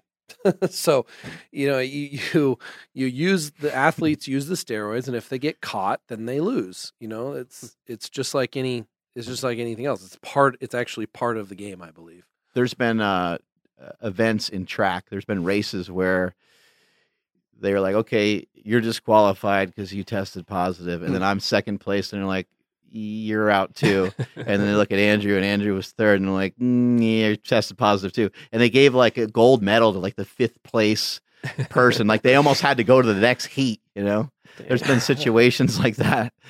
There's been weird situations like that, which is just it's just amazing. It's funny though. Like I can take the bar exam on Adderall, and that's totally fine, right? But I can't go compete in sports with steroids. It's just funny the how people are so it's very specific. Like people are very anti physical performance enhancement, and then mental performance enhancement is also, they don't want us to be superhuman mentally, but it's less of a priority because it's less intimidating. It makes people less jealous. There's actually a lot of the motivation for how ridiculous it sounds is jealousy. In these organizations and people that want to work for these type of organizations that want to suppress our physical abilities, there's a lot of jealousy. There's a lot of motivation is to keep the rest of us down so they don't have to feel as bad about their physiques. And you look at, the people that will complain and some of the arguments, they'll say, well, what about our children? Well, this is a bad example for our children. These guys are cheating. These guys are on drugs. And meanwhile, the person's, sitting there with a beer in their hand, again, like, we're not trying to say that drinking beer is bad. We're just saying, hey, look, these are kind of all different versions of the same thing. You're trying to enjoy yourself. We're lifting weights, we're trying to enjoy ourselves. People that want to run faster, they're trying to enjoy themselves. People that want to jump higher, they're trying to, it's a form of self-expression. It's a way of showing that you improved on something, which is part of, it's part of being a human being. I think that this has kind of fallen to the wayside of our society. This idea of things shouldn't be hard, things shouldn't be rigorous, but they should be. Things should be tough. Things should be difficult. And even when you take a SARM or you take a steroid, yeah, it might fast track you somewhere, but it's not going to do anything unless you're kind of actively pursuing all the things that all your thoughts, everything still needs to align with your actions, and your actions will get you towards your goals. It's still the same recipe. It's still the same map, but now you have something that might direct you there quicker. What you mentioned, some of these things being shortcuts, and something I share on this podcast, and I've demonstrated this in seminars and stuff too, is, not cutting corners. How important it is, how a lot of times great people, why they do understand, time is almost everything. We got to, be quick and efficient with everything. But it's important to not only go around all the corners, but it's important to maybe even, lean into the resistance of life and go, deeper and go wider and do more than what's expected of you. So what are your thoughts on that in relation to you mentioning that these things are shortcuts? Well, the greatest athletes are going to be ones that have genetics and hard work and the chemistry. And so, where do you want to land? Where do you want to land? What's your potential?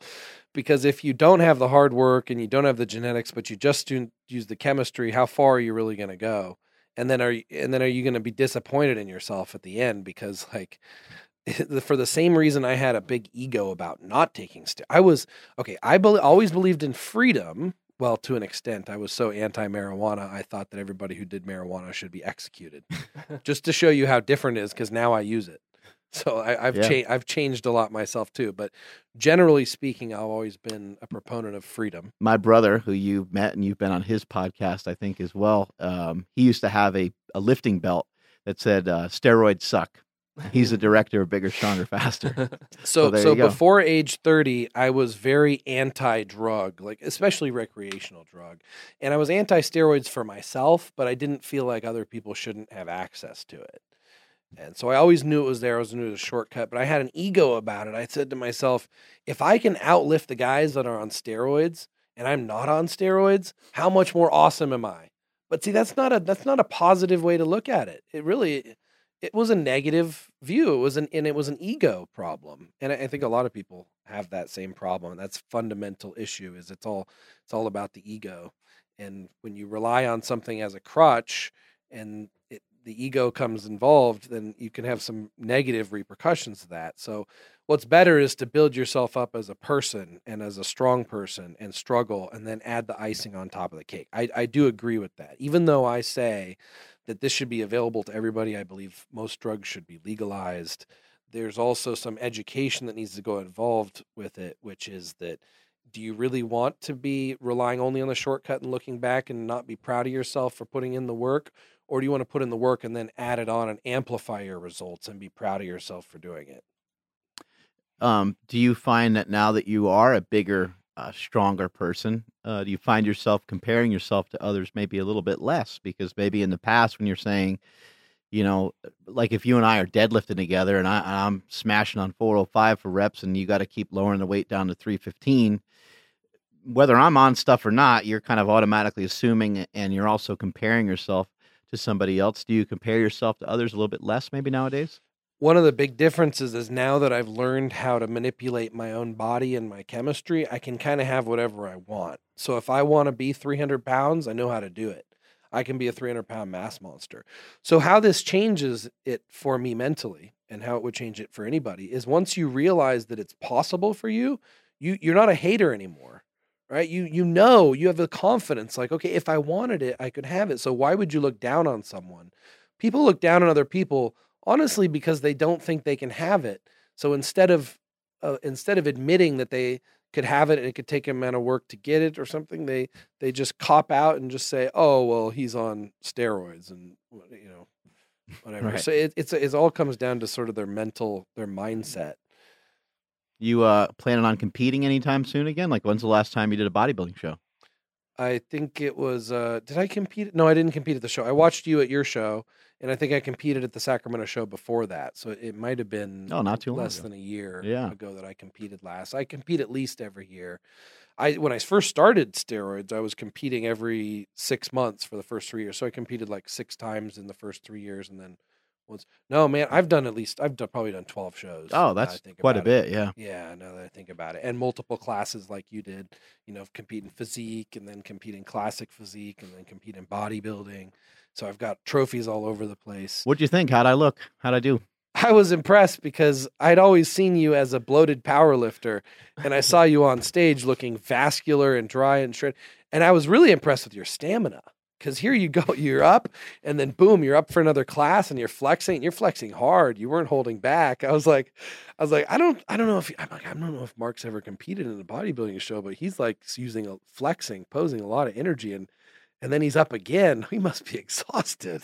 It was wild. Yeah, I just kept going and going and going, and the hardest part about it was holding those poses because I didn't know a lot of poses. So I was like, I'm just gonna pretend that I know what I'm doing.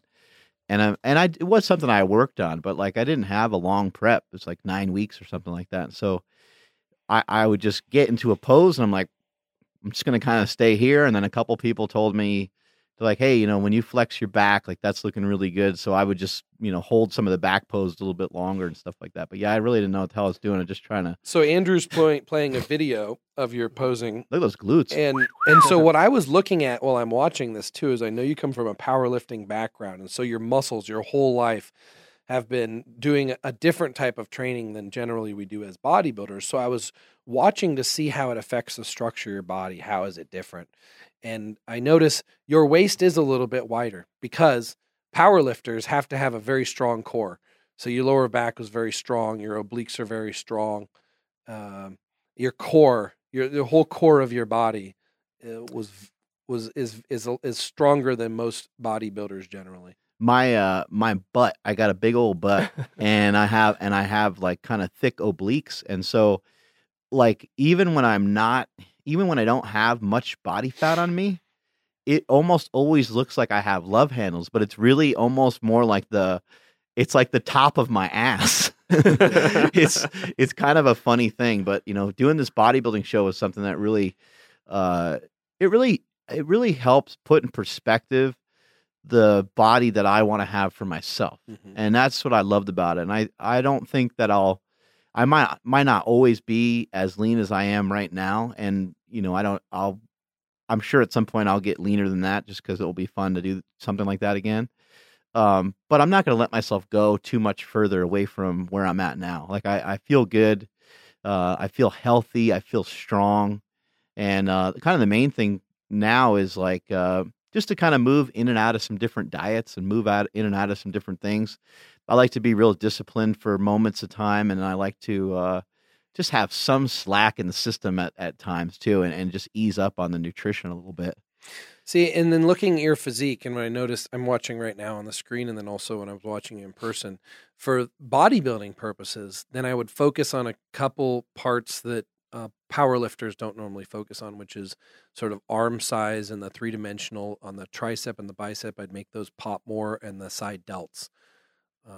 Yeah, and that's Hani Rambad was kind of hammering me on a lot of that. He wanted me to really bring that up, and I had to really work on kind of shaping my chest too, because I had, I got a strong chest, but it just never had much shape to it. And so he was mainly concerned with the biceps and the shoulders, though, just like you're saying. And I tore both biceps too, so that was actually really tricky because so like I said, I had about 9 weeks. This guy looked phenomenal.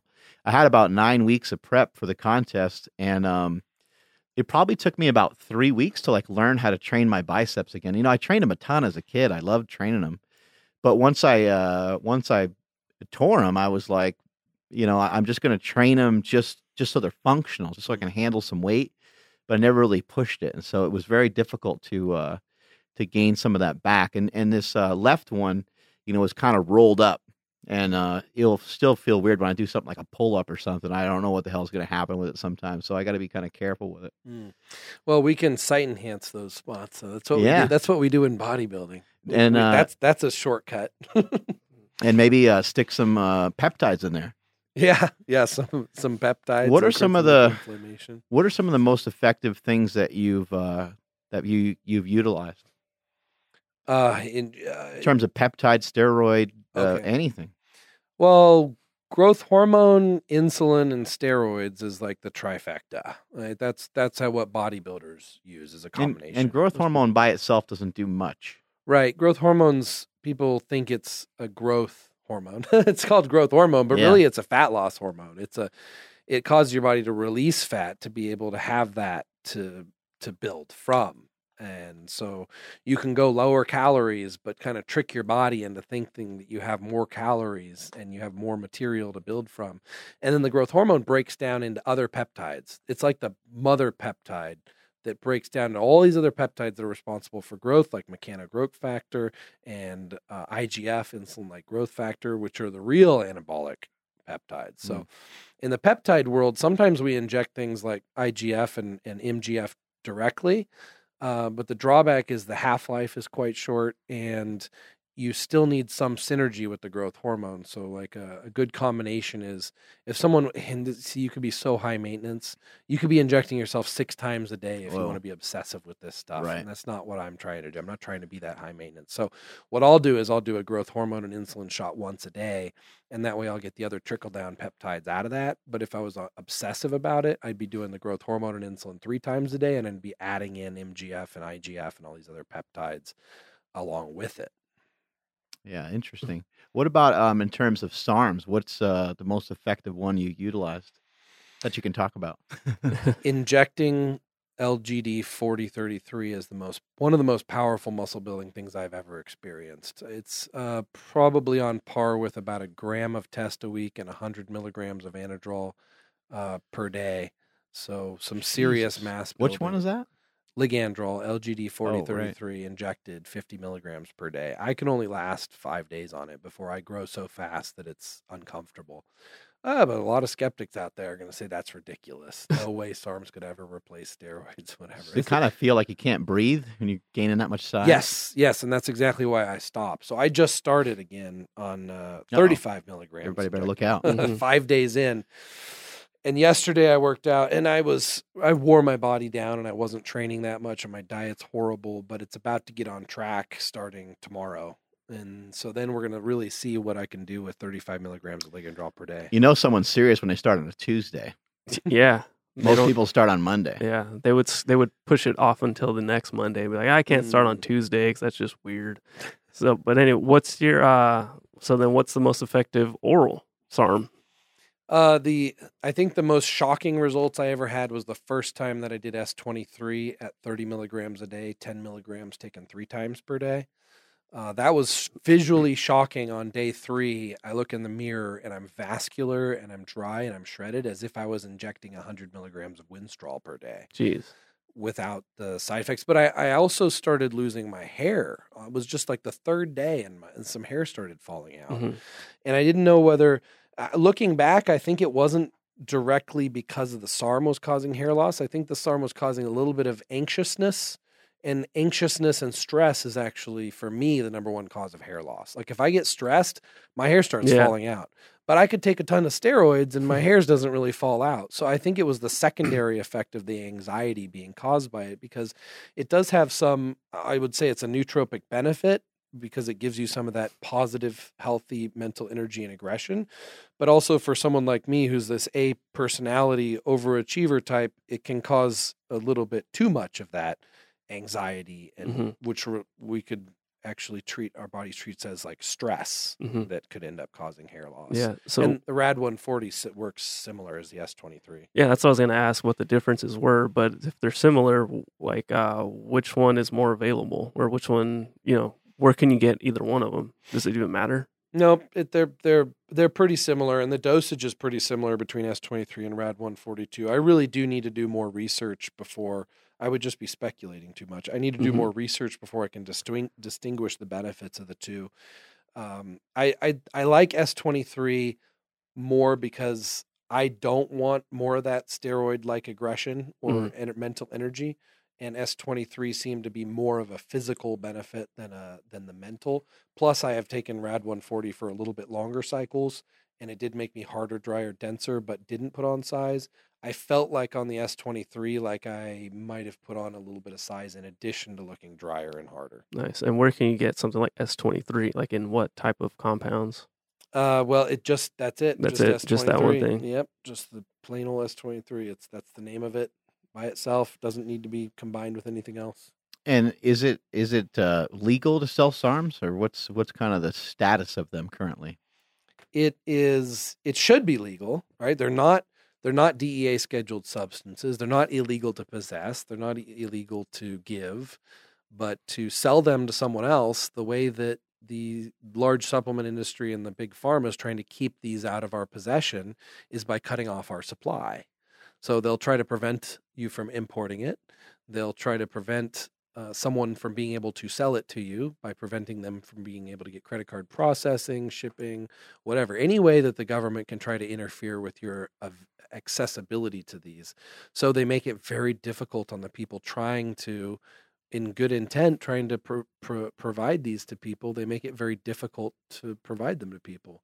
So instead of going after the consumer and trying to make it illegal to possess them, because then it would surface, I believe they won't do that, because then it will surface what tremendous health benefits these have, and that they replace a lot of the chemicals that big pharma pushes on us that don't cure our diseases. They just treat the symptoms, because a lot of these SARMs are cures for diseases. I mean, they can cure osteoporosis, joint tendon ligament problems, bone density problems, muscle loss, especially as we age.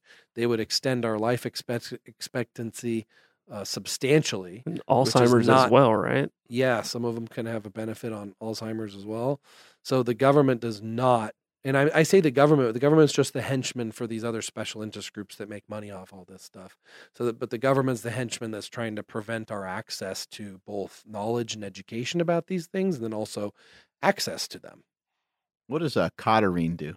Is that the name of it? Cardarine, also known as GW501516. That's supposed to be the exercise in a bottle. It was developed so that someone could have all the benefits of doing a couple hours of cardio every day just by taking a pill, meaning that they get the fat loss benefits, the insulin resensitization, which means preventing type 2 diabetes and metabolic syndrome, which is also the root of cancer, diabetes, heart disease.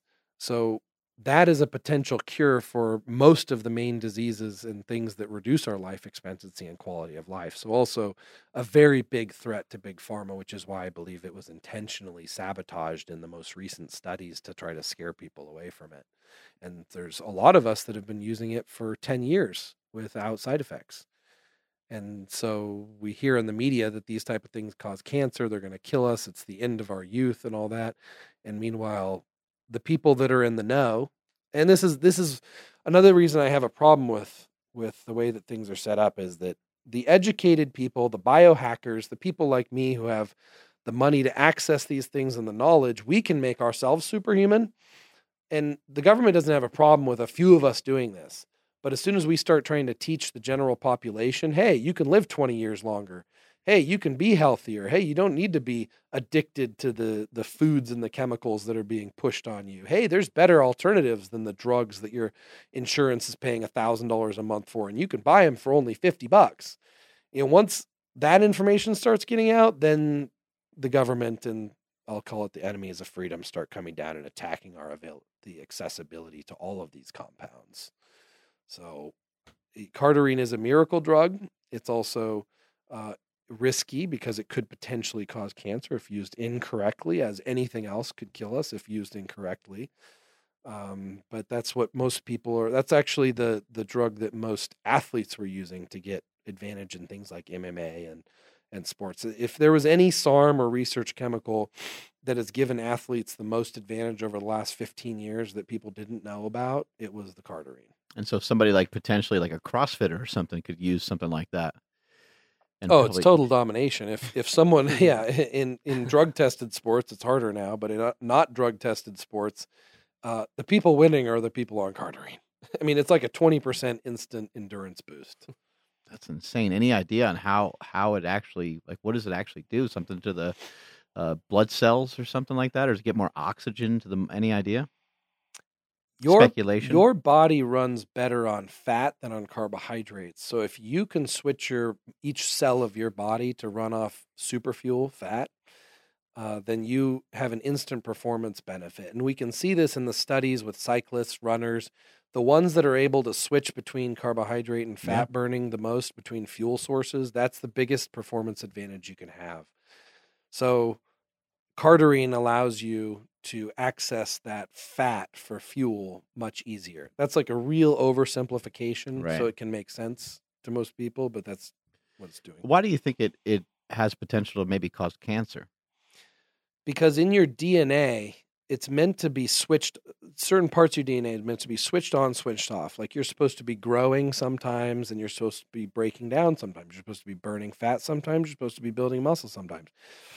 And your body doesn't do these things at the same time. Your body's not building muscle, generally not building muscle and burning fat at the same time. It rotates between them, and that's healthy, right? And if you want to build more muscle, then spend more time during activating the growth part of your DNA and less time during the breakdown part of your DNA. But when you take something like a Cardarine that's messing with your genetics or flipping these switches, and you take it chronically in high dosage, then you're flipping this switch and you're leaving it on. And that's going to create some mutation over a long period of time. So generally, everything should be cycled, just approaching any drug, vitamin, anything.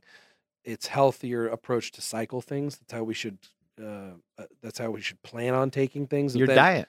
Your different. diet. Your diet should be cycled too. I mean, all these things, that it always makes sense. You should be switching up, and you should be seeking out not only the truth, but seeking out maybe almost questioning what you always thought to be true. Let's use the diet as an example. Carbohydrates, since you're big on the lower carbohydrate diet approaches, and especially your brother's like the other extreme on the carnivore diet, which I had a lot of fun with him in LA and going to the carnivore meetup. That was pretty awesome. By the way, everybody at the carnivore meetup looked very healthy. And I doubt if I went to a vegan meetup that everybody would look and healthy and sound as intelligent. But when you're dealing with carbohydrates, you can go on a high carbohydrate diet, build a lot of muscle, have a lot of great performance. But eventually, if you don't come off that high carbohydrate diet, you're going to ruin your insulin sensitivity. You're not going to be able to handle carbs as well, and your body's blood sugar levels are starting to start going up, and your body's going to go toxic.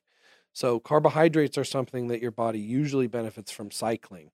Now, you can take out the carbohydrates completely, right, and totally neutralize that issue, but you'll also be missing out on some of the potential performance benefits. So if you're balancing health and performance and longevity, the best thing to do is say, by default, we do not need carbohydrates, but when we need the performance or the muscle gain, we add in the carbohydrates. And that's part of cycling. You use them when needed. And I think the Cardarine's the same way. It's not something we need to be on every day. We use it when it's needed, and we have no health side effects so long as we use it intermittently when it's needed. When we want increased endurance, I don't need increased endurance at 365 days a year. Why would I take it 365 days a year? If I'm going to do this month, I'm going to say, you know what? I'm going to get my, I don't run. I hardly do cardio, but if I'm going to increase my cardio performance this month, I'm going to take it this month, and it's going to make it a lot easier. I'm going to make a year's worth of cardio performance in 1 month. That's a good month to use it, but I don't need to be on it 24/7, 365. That makes a lot of sense. In terms of what's been the worst of it? You've injected yourself with a lot of stuff. You mentioned some trial and error over the years. Like, what's the worst thing? Like, where you're like, holy shit, I should not have. What am I doing? Why did I do that? Yeah, my experiment protocols usually involve taking a small amount of something first to test my sensitivity to it, see if I have any side effects.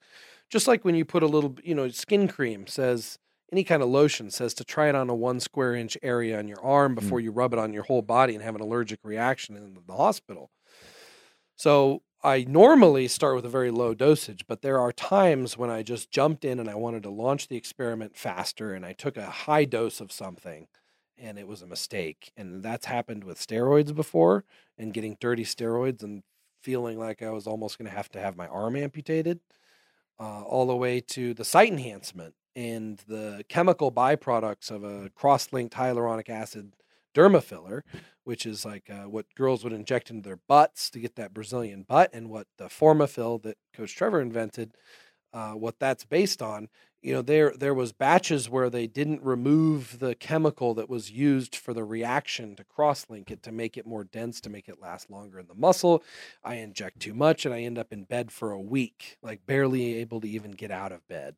And because I experimented with like 30 different site enhancements back then, I'm constantly experimenting. The camera and the public don't even see all the experiments because I don't want to mislead them until I have enough data. So sometimes I'll tease everybody and I'll be like, hey, I'm doing this experiment. Here's what I'm taking. And sometimes it's like, I don't want you guys to go even remotely try this until I've tried it. And so let me see what happens. And that's why with like the site enhancement, I was really careful, even though I've been researching it for 2.5 years. I was really careful on what information I released because I didn't want someone else to go get sick like I did. In terms of your diet and your training, you mentioned like you want to have some room for fun, and so that's part of the reason why you do all these experiments. Part of the reason why you have kind of pushed the boundaries, and part of the reason why you're testing the waters with all this stuff. What does your diet? I mean, you look like you're in great shape. How much do you weigh? 220 pounds. Yeah, you're 220 pounds. Your body fat percentage looks really good. How are you staying in good shape? Like, what's the training regimen look like? You training 6 days a week? You eating really well? For the last 3 years, I traveled so much. On average of once a week, I was in a different hotel, different city. And so imagine trying to live a bodybuilder's lifestyle with like a clean Your Tupperware, yeah. It's really hard. So that's why I say even though I have such a good understanding of diet and training, I'm not able to implement the parts that require discipline and consistency. So I could tell you exactly what I did for the last week, for example, but that doesn't, and this is why a lot of people misinterpret information. Well, I may have built this muscle 2 years ago, and when I did everything right, and people might watch what I'm doing today and think, this is how he built the muscle, by sporadically training and reckless with his diet. That builds. No, that's not what built muscle. It was the discipline before that built the muscle, and now I'm just cruising, which is kind of the case. So I'll go through bursts when everything's perfect, and I'll make so much progress, and the rest is just kind of cruising, and mainly to not get fat. That's my goal, is not get fat. Just maintain what I have, not get fat, because I love eating. I love eating more than I love weightlifting. Eating is my favorite thing, and I love to, right before I go to bed, I love to gorge myself with food, but it's also like a necessity. Like before I go to sleep, I got to gorge myself with so many carbs that I just feel like I'm going to pass out. That's what I do every night. You just conk out. Yeah, so that's not a good example. That's not a good diet. But how do you manage that so you don't get fat?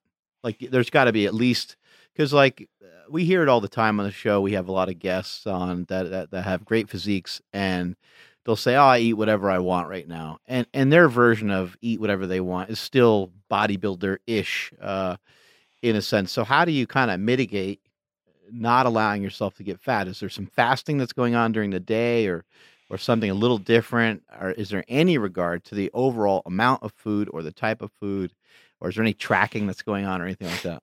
So we all have an acceptable range of our body fat. We're okay being, like, you're okay putting on a couple pounds of fat. You're not okay putting on 50 pounds of fat. Right. So as you start gaining fat, there becomes a point where you're like, oh, I better tailor this back a little bit. So the same thing with me. I stay within an acceptable range. If I start getting fat outside the range, then I need to be more aggressive in my countermeasures. So like I will, if I start getting too fat, I might even throw in a little bit of cardio, fasted cardio.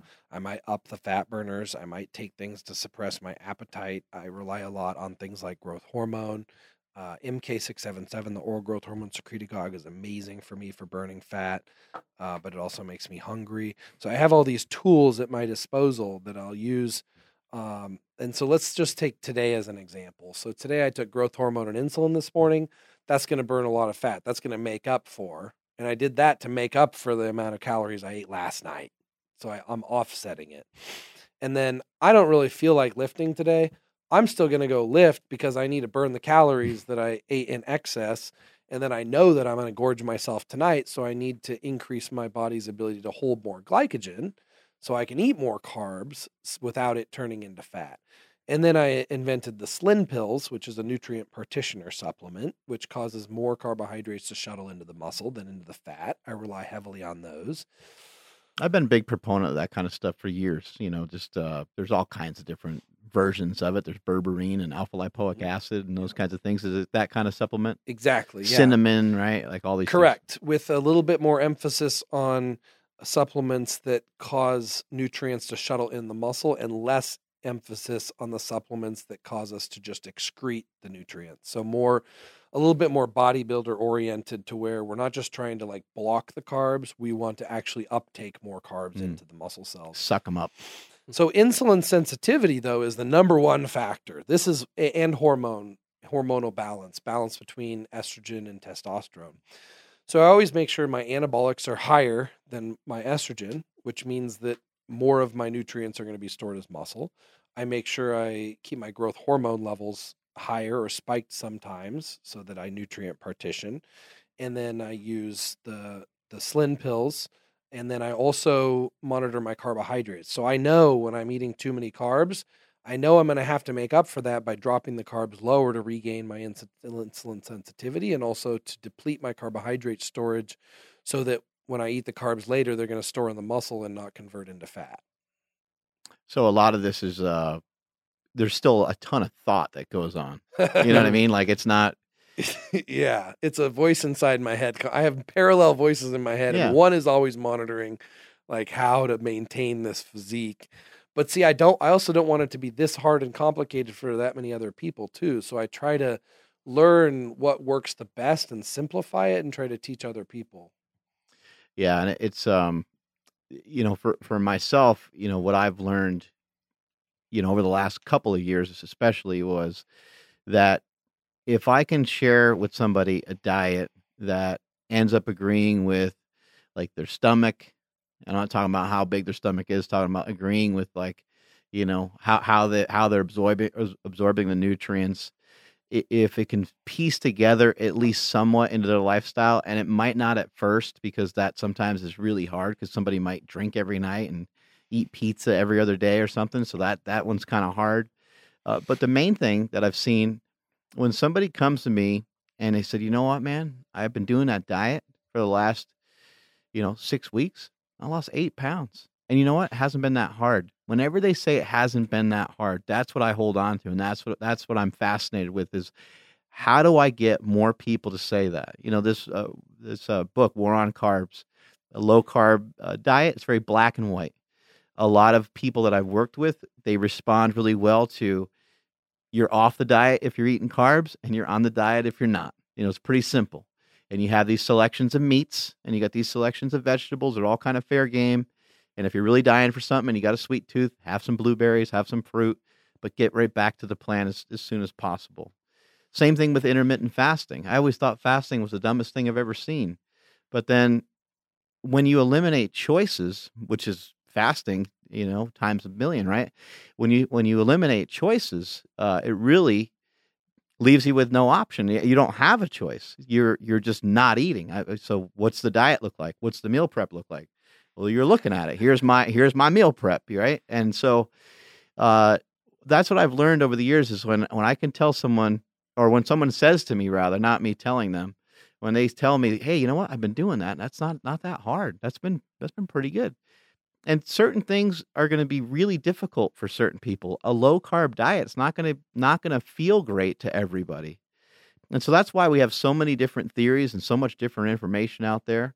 And then in terms of fasting, well, a 16-hour fast or 18-hour fast, I might be able to get used to that.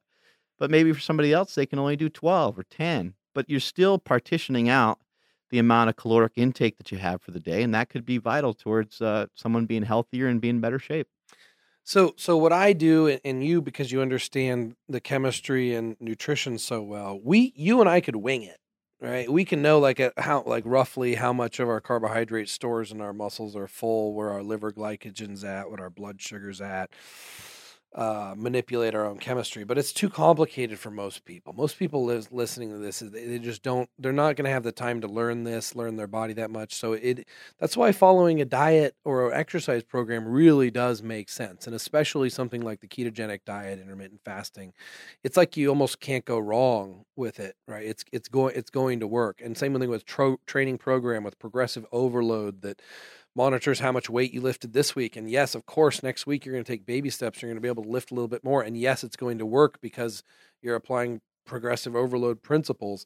On the other hand, since we get to an advanced level like where I'm at, I can manipulate my diet and my training on an hourly basis, daily basis, or whatever for what's best for my body. And someone else might watch that and try to copy what I do, but their body's totally different, in a different state, and their glycogen levels are different. Their chemistry is different. So nobody should copy what I do, for example, but they can learn from elements of it. And everything that I do is an experiment. People probably shouldn't be experimenting on themselves, or don't even have time or the mental capacity or the financial resources to experiment on themselves. So they have to just take bits and pieces of what they can learn from what our experiments. Have you ever had a SARM that takes away muscle or causes any other weird side effects or anything like that? No, but that reminds me of steroids. There's anabolic steroids, and there's like steroids that are the opposite anabolic. Catabolic, yeah. Catabolic steroids, yeah. Like Flonase, the nasal spray. I freaking love Flonase because I've always had horrible allergies my whole life. My immune system is a bit overreactive, which means it overreacts to things in our environment like allergens as well. And Flonase has been a lifesaver for my nose. But I had a girlfriend over the other night, and she was talking about how, she really wants to, her son to use Flonase, but it's got steroids in it. She doesn't want to put him on steroids as if they're anabolic steroids. So in the SARM world, no. Like in the steroid world, yeah, there's anabolic steroids, catabolic steroids. But in the SARM world, no, they're all anabolic. Like, man, I've been using that Flonase. It's got these massive, massive traps. What's interesting is you mentioned being a nerd. And then you mentioned having allergies, and I actually heard someone the other day talk about like a report, and he was or a study rather, and he was talking about, he's like, you ever hear someone say they got allergies? He's like, it's almost always comes from a nerd. And I was like, what is this guy getting at? And he actually showed like a study, and it wasn't really necessarily about being a nerd, but it was about being like inside and not being outside, and not getting like just playing in dirt and then getting used to certain flowers and certain grass and those kinds of things. So, getting dirty as a kid and like getting out there in the mud and stuff like that, I guess can be important to fend off allergies. Yeah, giving our immune system different stimulus so that our body can determine what is actually an enemy to our body versus what's just part of our environment. Don't be a nerd. What you got? Well, I mean, it's the question I've been wanting to ask you since you walked into the doors. Why are your biceps so big? Exactly. Let me get a peek check and hurry up. There you go. Not too shabby. No, I'm 33. I definitely have not peaked as far as like my fitness abilities and whatnot. Is something like SARM's a good idea for me to start taking? Okay. So that's like hours of conversation, right? Getting to know you and everything. You said you haven't peaked. Definitely not. No. You mean you have a lot more natural potential? I believe I do, yeah. I don't know how much more. I've been skinny my whole life, and I mean, I don't want to shock you, but drug-free athlete, quote, athlete, my whole life. So one argument would be you should reach your natural potential before you take any chemical enhancement. Mm-hmm. The other argument, which is more of my philosophy of life, is if you're gonna put the work in, but you want to accelerate the progress so that you can, instead of putting in 100 hours into developing, or let's say 1,000 hours in developing your physique, you can get the same physique in 200 hours, And then that other 800 hours you could use towards something else to improve some other level part of your life. Mm-hmm. So if you're that type of person that's an overachiever that wants to develop a better physique faster so that you can save that time and energy to apply to some other element of your life to become better in that category too, then I say chemical enhancement. And 33, that's a fine age. I mean, that's, I don't have to worry about the feminazis getting mad that I'm talking to like a teenager about Right. taking chemical enhancement. And I was 30 when I started. Now you're really your only risk. I mean, although there's lots of risk to everything, really your only risk is the testosterone suppression. Mm-hmm. But then we can use me as an example that here I've been on all these compounds and I still am able to regain testosterone production or at least fertility. And so it's a very unlikely side effect. It's a 99% chance that you go on a low dose of SARMs, you have tremendous benefits and you have zero side effects. But you're playing that 1%. So you Right. as an educated person who's making a decision that you're responsible for have to understand you're taking that 1% risk. Yeah, makes sense. There's also the risk of just it being a gateway, right? Like you kind of just you opened up that Yeah. door. I was and going to then- ask that as well, too. and then you're kind of like on whatever. But look, there's absolutely there's absolutely nothing wrong with steroids. They just look weird. They look different. The syringe and the oil and the whole concept. But injecting some testosterone, I mean, like you said it yourself earlier, it's been around longer. Mhm. People have we know that testosterone. You don't take a shot of testosterone and no one keels over from it. Speaking of gateway drugs, because I think this is a fundamental issue of it. That's right. You got a very good point. My gateway drug was NyQuil. So I was so drug free, so anti-drug. I didn't even want to take my allergy medicine until I'm a practicing lawyer and I'm working 18 hours a day. And if I catch a cold or something, it's like, oh my God, I have to try something to relieve myself so that otherwise I can't work 18 hours. I can only work 10. So I tried NyQuil and it worked. And I'm like, oh, that wasn't so bad. I'm like 27 years old probably before I use NyQuil willingly, and other than my mom forcing it down my throat.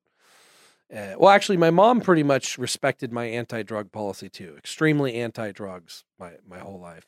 But then I tried NyQuil and I realized, oh, this isn't so bad. Maybe there's other ways to enhance myself and take shortcuts and improve the quality of my life. And then, of course, once you inject steroids, once you stick a needle in your body, then everything else seems small, right? Then taking a pill, even if it's a painkiller or something else, seems like not a big deal. So it can kind of be a gateway. But here's why I think society is making gateway drugs a problem.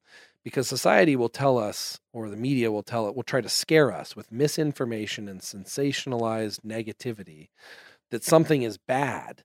And then when we find the truth that it's not bad, like let's just take marijuana, for example, the side effects of which were extremely exaggerated. Everything has side effects. Marijuana has side effects. But someone who, like me, who thinks that marijuana is going to be the end of society as we know it, it's the end of the world, it's the devil. That's what I used to think. And then I use marijuana. I'm like, wow, this has a lot of benefits. This can really improve my quality of life, my sleep, my relaxation, my relationships. So many things have benefited from the marijuana, and I suffer no addiction from it. But it becomes a gateway because then I think, okay, if they're lying to me about marijuana, are they lying to me about cocaine and methamphetamine and heroin too?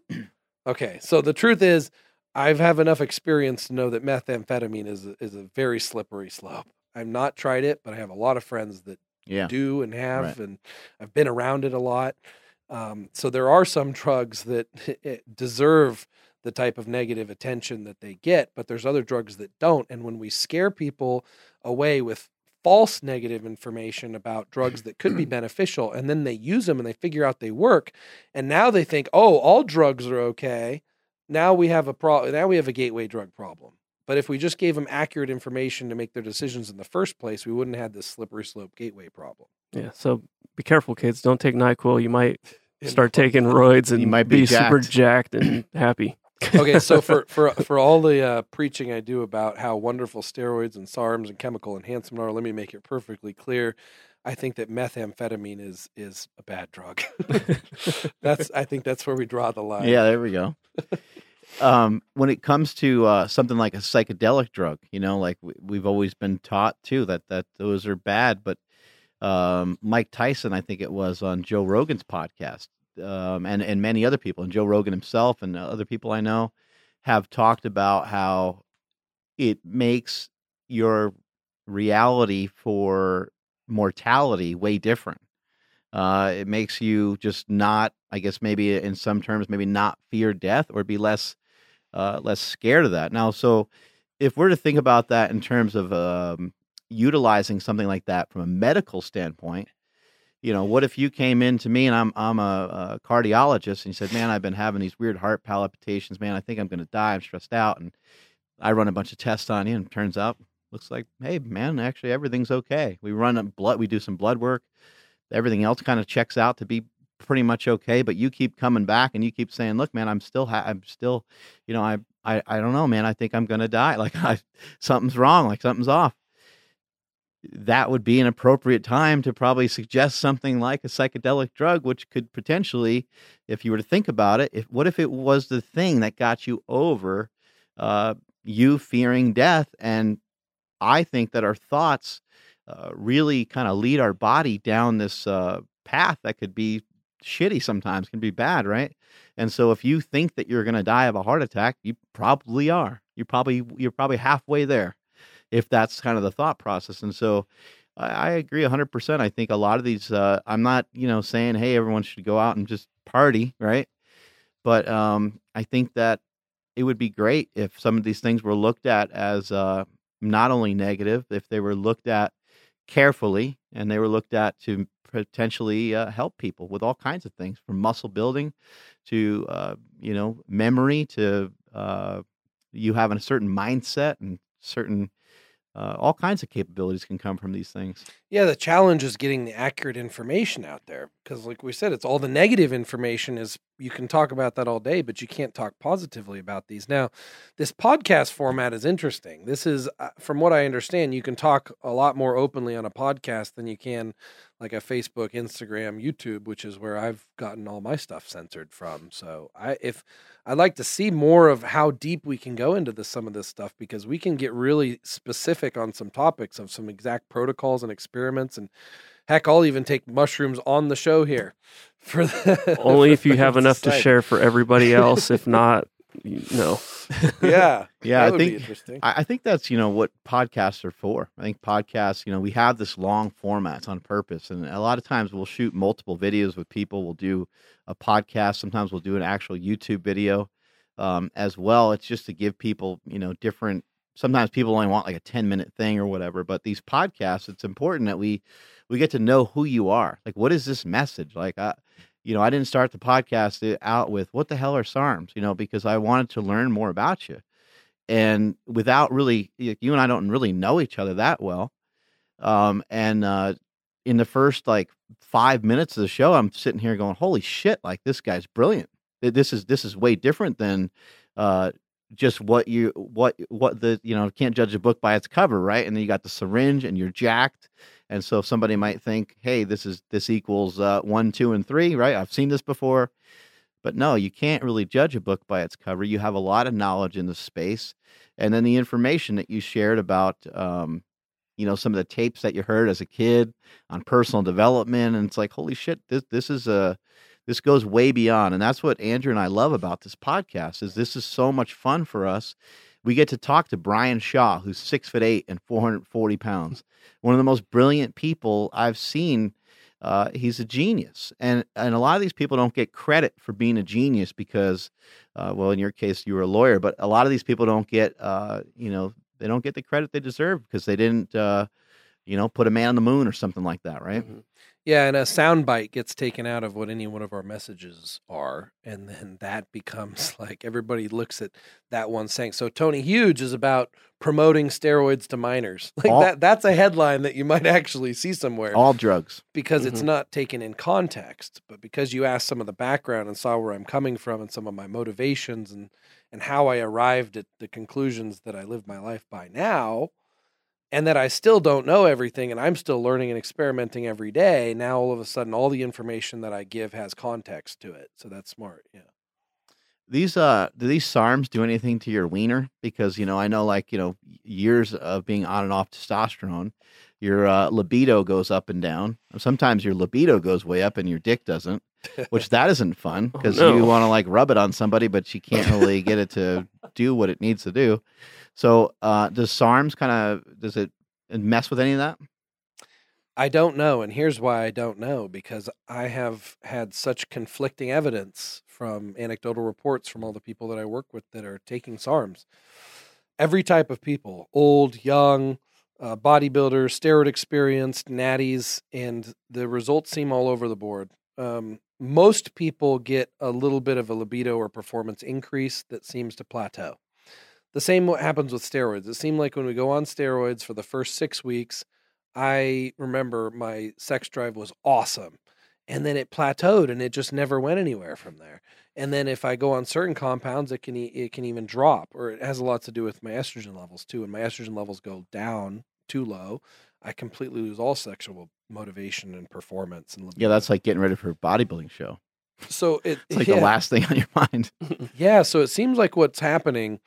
Now I'm going to speculate a little bit, but some of this is actual information from experiments that we've done. Is the SARMs reduce your natural testosterone production, dose dependent, and depending on how powerful the SARMs you're taking and for how long you take them. The more you take for the longer duration, I would imagine the more natural testosterone may drop, depending on the SARM. Now, in some people, it seems like the SARMs replace all the benefits of testosterone, and we don't even need testosterone. Our libido is maintained perfectly on SARMs, elevated and then plateaued, just like if we were on testosterone. But in other cases, it seems like the testosterone gets suppressed to the point where our estrogen also decreases, because estrogen is made in the male body from the conversion from testosterone. So your testosterone goes down, and generally your estrogen levels are a percentage of your testosterone levels. So your testosterone goes down, and then relatively your estrogen goes down as well, and then sex drive suffers. What I've seen cure this problem is people, because this doesn't happen, it's not always a problem for everybody. What seems to cure that problem is people add in testosterone with the SARM. Now they're running SARM and plus testosterone, and then people say, well, why if you're going to take testosterone, you're going to take steroids, why would you even take SARMs in the first place? Because they have a lot less side effects for the amount of muscle they build.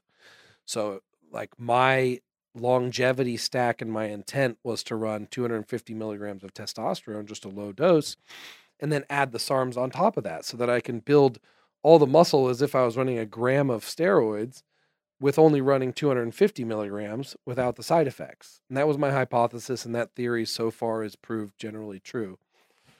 So when you're asked, how does it affect sexual performance, that's why I had to give you some of the background and basically say it seems different in different situations. And the net effect, I'd say, is minimal. Like if you took an average of everybody and how SARMs affect their sexuality, I'd say the net effect is minimal. So it seems to make sense to stack SARMs, some of them with more SARMs, right? And in some cases, even with testosterone. Like if you were to take massive amounts of testosterone, the effects, you could have hypertension, edema, just gaining size, and then all the things that kind of accompany that, which is like sleep apnea and some of these other things. So if you were to take more of a mild dosage, as you're kind of saying, and you were to take some SARMs, and maybe you can get the benefits of the testosterone, you get the benefits of the SARMs. You don't have to take that much SARMs because you got the steroids mixed in there. And so you're ending up with a blend of the best of both worlds. Is that right? Yeah, exactly. So like instead of taking, just to relate it to testosterone dosages, instead of taking 600 milligrams of testosterone per week, I would take 250 milligrams of testosterone per week plus 150 milligrams of a SARM per week, just as an example. So I'm taking a total of less milligrams, but SARMs are much more potent than steroids milligram for milligram, generally speaking.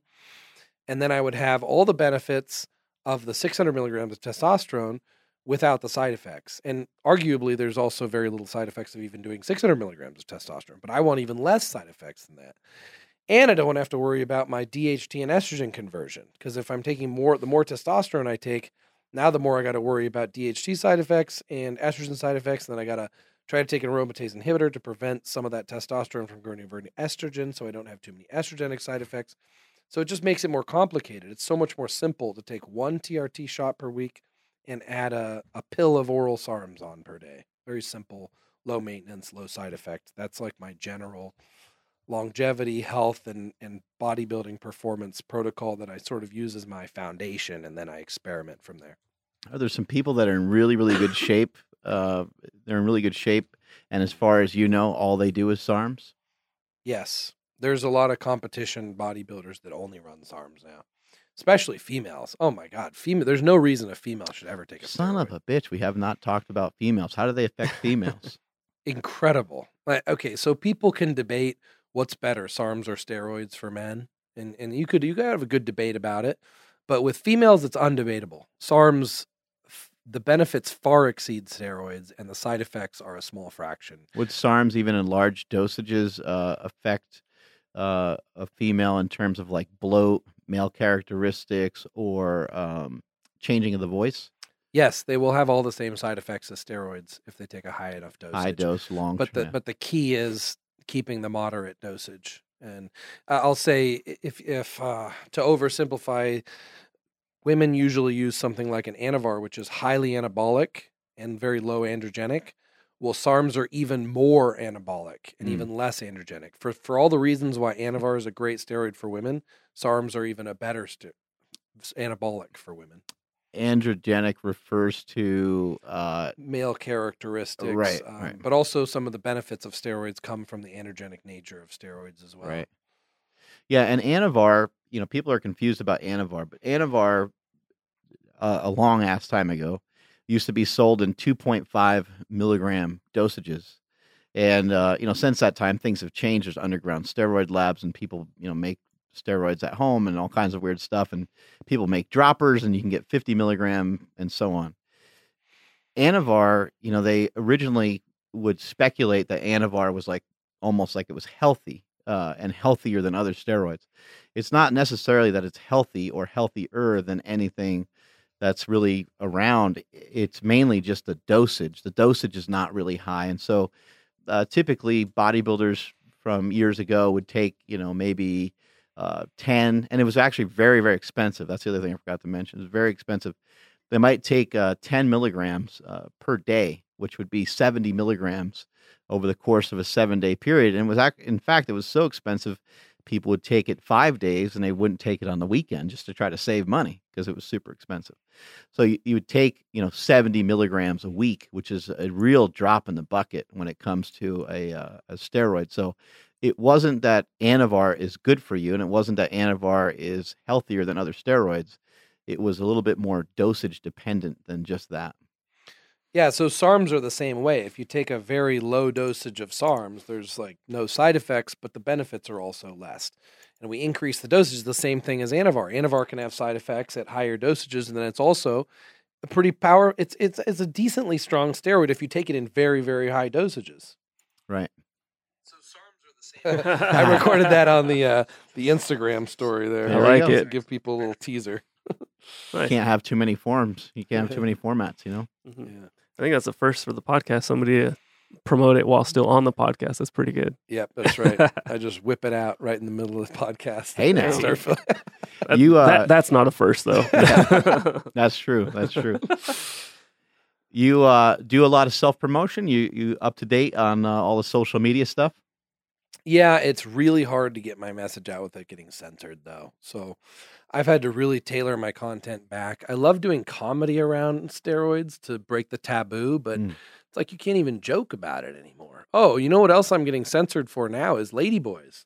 So I actually like lady. The comment section did the camera capture Did the camera capture Mark's facial expression when I said that? 'Cause it's absolutely priceless. Yeah, the chat room has been just like ladyboys. Talk about ladyboys. I'm like, guys, I don't know what are you talking about here. So in Asia, ladyboys are people that were born as men, right, and then they become women. And, here we say trannies. See, I love that I can even say this because I can't even say, do you know that I cannot say the word tranny Tranny is not okay to say on social media. You say that, you get censored. You Really? get banned. Mhm. Yeah.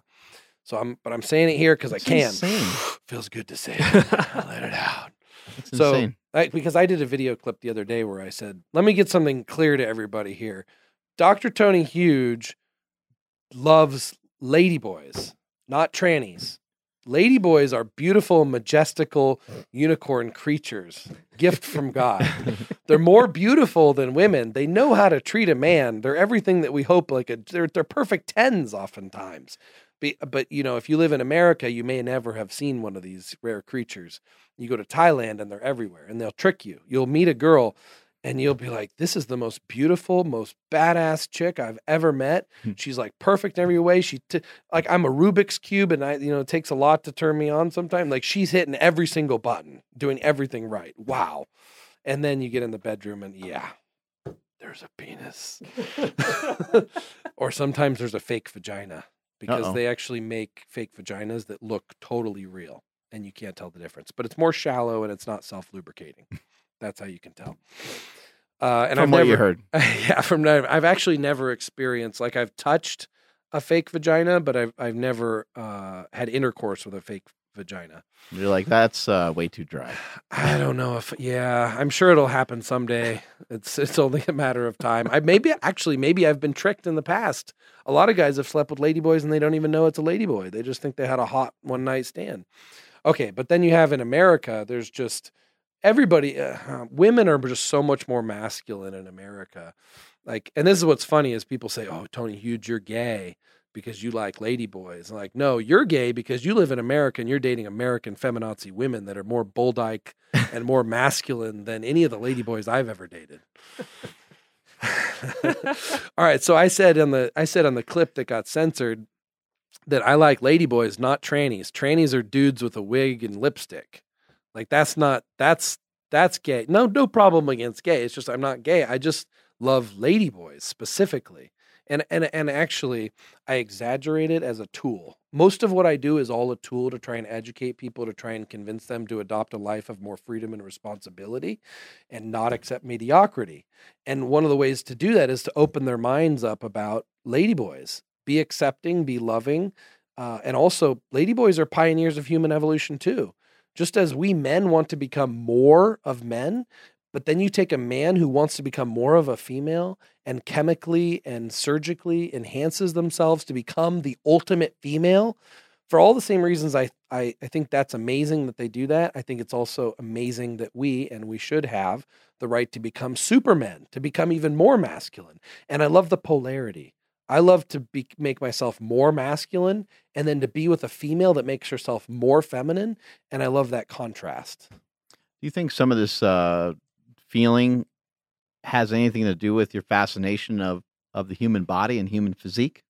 It does. It's like a trip. Because I think like you see it in bodybuilding a lot where there's kind of like, there's kind of just more of an openness of guys being with guys and guys being with girls and like bisexuality and all these different things are explored. And maybe it's like because the guy, since the time he was 12 has been, looking at other guys' bodies, not that it's homosexual, but just that it's like there's a part of the brain that's probably more open. You see a guy and you're like, hey, that guy's got amazing pecs. Like that's a weird thought process for like a construction worker or something would never say something like that. So you think that some of the fascination might have something to do with your bodybuilding?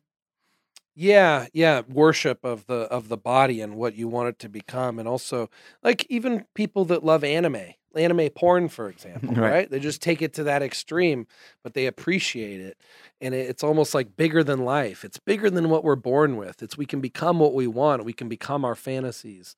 And I have a lot of respect for it. And it also is a tool to open up people's mind in general about everything, because that same closed-minded mentality that prevents people from accepting the truth about steroids and chemical enhancement is the same type of judgmental mentality that prevents them from embracing other forms of other types of genders and sexuality and everything. And the problem with America and Canada and this whole like bringing so much attention to transgender and all this is they're just stirring up more hate between the different segments of our community. It gets to be more complicated rather than less. Yeah. I mean, you go to Thailand and one of the reasons I love Thailand, I spend so much time there, is because they really embrace freedom and they're not judgmental and they're very loving, and it's a Buddhist open culture. And so you can be what you want there. And it's an amazing feeling to go to a place, to come from a place from like America where you feel like it's very hard to be what you actually want to be. You have to conform. To go to a country that embraces whatever you want to be, you can be that and you'll be respected and you'll be loved for it.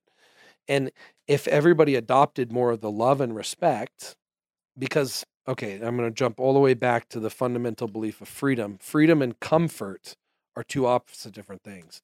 So in America, we want to feel comfortable. We don't like feeling uncomfortable.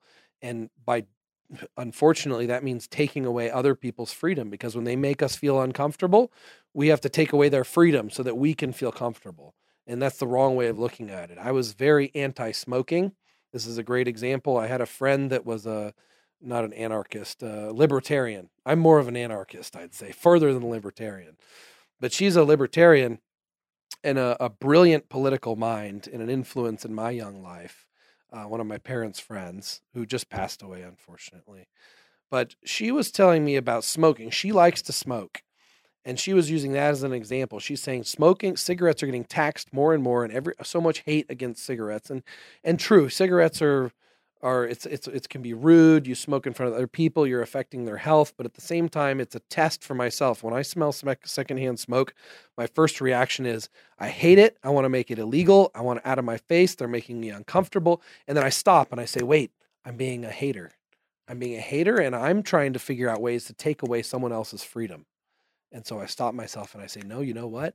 I would rather have a little bit of secondhand smoke that I have to breathe in exchange for that person also not taking away my freedom. So where do we draw the line and say, let's stop trying to make everybody comfortable and instead let's embrace freedom. Let's not take away someone else's right unless it has some serious consequences to us.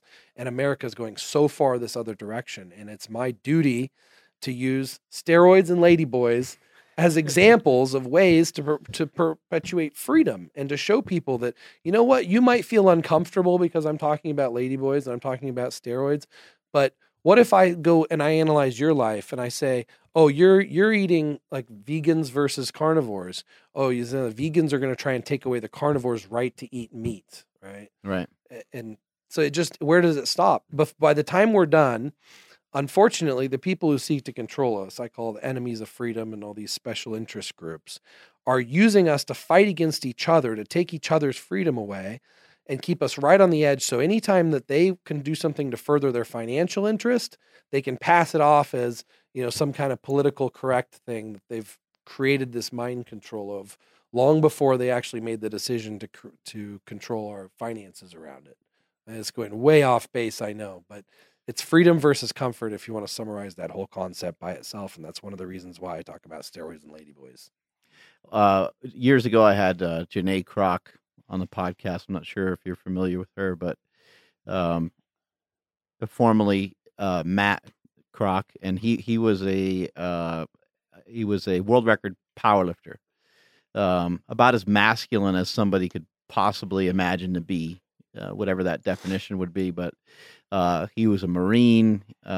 He was a world record setting powerlifter. He was an absolute beast. He had these training videos where he would do these dumbbell rows with 220-pound dumbbells. He was just a savage animal. Deadlifted over 800 pounds. Just incredibly strong. Shredded, jacked. Did not look like a power lifter. He was like the one guy that really stood out when he was powerlifting. You're like, holy shit, man, that looks like a pro bodybuilder. And he actually did move on and do some bodybuilding. And then, so while I had the magazine, while I had Power Magazine, I interviewed him. I used to do a lot of the interviews for Power Magazine. And I made a comment just because I was joking around because it was just rumored that he dressed up like a girl. And so I said something to the effect of, like the first question out of the gate was, a comment basically saying, it's pretty cool that you have a world record, as a male powerlifter, but maybe you could also partake in being a female powerlifter. And because rumor has it, you like to dress up like a girl or something. I had no idea that there was any truth to any of this. And so he wrote back and replied to it. It was this long reply. And then he kind of even further answered it in the second part of it too. And I was like, whoa. So I called him because he and I, we were friends, and we still are. We still are friends. I called him up and I said, Matt, I said, hey, I said, first of all, in no way was I trying to hurt your feelings at all. I just hurt, guys were teasing and they said that you dressed up like a girl. So I thought it'd be funny because we know each other. I'm like, not trying to hurt your feelings or anything like that. And I said, this is like, I will publish whatever you want me to publish. But I said, I think this is too much. I don't think people are ready for this kind of thing. And he had a sponsorship with Muscle Tech at the time. He's in every magazine. You have for sure seen him before. All the Cell Tech ads from back in the day.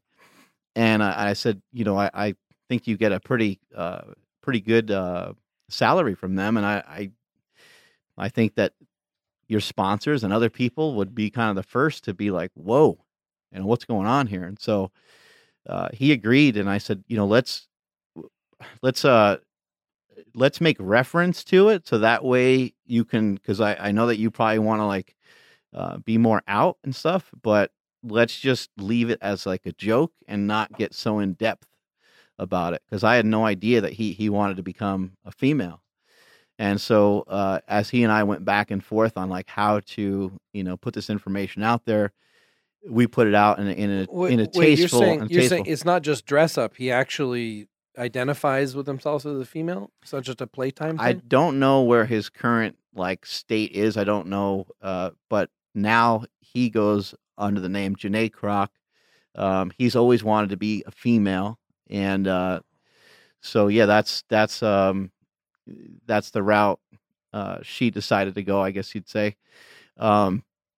But it was interesting, and it was really educational for me. And then when I had Janae Kroc on the podcast, and we talked kind of in depth about all these different situations and stuff. And as soon as Matt Kroc was outed by somebody on YouTube, it just started an onslaught of all kinds of crazy, hateful stuff towards him. It was really, really it was overwhelming, and it was disgusting, to see. But with this picture, so on the left, this is Matt Kroc, and on the right, this is Matt Kroc dressed up as, now this is the new Janae Kroc? Correct. Yep. Whoa. Mind blown, right? Yeah. So that's tranny, not a ladyboy, just to be clear. I don't want to have sex with Janae Kroc. But I'll be bros. I'll be bros with her. Yeah. We can train together. Yeah. And so, like when I had her on the podcast and stuff, and we took some pictures together and stuff, people were like, oh, you're a faggot and all this stuff. I'm like, what the? I'm like, this is somebody I've been friends with for over a decade. And now because I find out information about them, that doesn't impact me negatively at all. That doesn't hurt. That doesn't, you know what I mean? I don't feel like I was lied to or anything. I'm like, I've been friends with this person for a long time, so why wouldn't I continue to be friends with them? But man, it was crazy. This is Matt Kroc here? Yeah, so wow, the face is so feminine now. It's right. Like everything. So the first picture, that last picture you saw, was kind of before, I think, some of the hormones and some of the plastic surgeries and things like that. Oh, wow. Oh, she's getting prettier and prettier. Yeah. Can I get a hey now? Yeah. Makes for a pretty sexy chick. Yeah. Yeah, it's definitely different. I know they worked on a documentary on her, but I don't know if it ever came out, and it has the appropriate title of Transformer, which I thought was a pretty good name for it. Yeah. But yeah, I don't know. I don't ever understand. I do understand that people don't understand what somebody else is going through. I do understand that it makes some sense to me to be confused by something that someone's doing. I was very confused by what he was working towards or going towards, but guess what? So was he. He was very, he was in constant conflict, and he, lost a lot of relationships. He lost a lot of people that he loved. because of all this. So he's like, it's just he said it was so hurtful because there were so many people, saying that she was doing these things for publicity and stuff. He's like, this is ripping my family apart. Like this is the way I've always felt. And it's like, I just don't know why we don't have better perspective. Look, I'm not going to sit here and try to say that I know exactly how he feels, but why can't I sit here and say, I understand enough. Just let them do it. Let somebody do their own thing. Who cares? Yeah, let them do their own thing. None of your business Right, in a right. negative way. But this is a good example of how we all have. There's no reason, like someone like him, probably struggling a lot with this because of the way America still looks at it, and it's not making it any better by bringing so much attention to what we got to call a transgender and transgender bathrooms and all that. Is not the solution. Love and acceptance is the solution. And also honesty, because there's a lot of other people that have the same feelings that he does, the same desires, and we bury them. And if we're more honest about what our little weird idiosyncrasies are and our weird desires are, we're going to find more people that also have those same things that don't have the courage to come out. So someone like this who can come out publicly and talk about it is a hero for a lot of people out there who have the same feelings that don't have the environment or people around them to support them, and so they can be connected. And that's the beautiful thing about the internet, and I wish it wasn't getting so censored, because it's a great way for people with weird things to connect with each other, so it's not really weird anymore, because a lot of us have these common weird things. I've got these weird things, and when I started sharing, heck, the ladyboy thing. Well, you learn sometimes that they're not even that weird. Yeah, the ladyboy thing, like I realize I start talking openly about ladyboys, and holy cow, the amount of people that come to me and like, there's a lot of other people that like the ladyboy thing too. A lot more than I do. I'm like, I make a joke of it more than anything, but like, there's a lot of people with these type of fetishes and things that if they wouldn't feel so alone. The problem is, a negative thing is we feel so alone and we feel like we have to hide. How weird and unaccepting was everybody of steroids before my brother made Bigger, Stronger, Faster.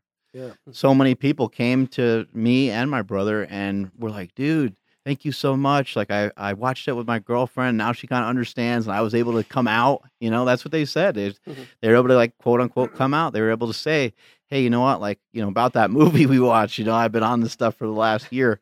And to have to hide something like that from somebody that's not great. You want to try to share and be as open as humanly possible. Obviously, you can't always be 100% open with everything, because that just doesn't make any sense, but you have to be as open as possible. All right, Mark. So let's have you share something. Share something, you could have talked about it before, but something that would be a little bit shocking to most people about something that's weird about you that maybe some other people are hiding, that would feel more connected by learning that there's someone else out there like that. You got any weird things like that? I don't have anything that I view as being that weird. I would say, I guess, like, I sucked my thumb until I was like 12. I peed the bed until I was like 12. Like there's some things like that. But like currently, I do like watch pornography, and I do some things like that. But I think that's pretty normal. You know what I mean? Okay, like, how about weird? What's the weirdest porn you like? Can you talk about the weirdest? I'm pretty straightforward. It's not that it doesn't get that crazy. There's not a lot of like people getting tied up and whipped and things like that. I like cream pie, accidental cream pie. That's now you're great. Now you're making me hungry. Maybe that's why, because it has food. It involves a food American pie. That's terrible. Apple pie. And interracial too. I like to see the different skin colors, the contrast, the different skin colors and stuff. We can go on forever with this, because this is actually like when I moved super training from a private gym into somebody else's facility for a while.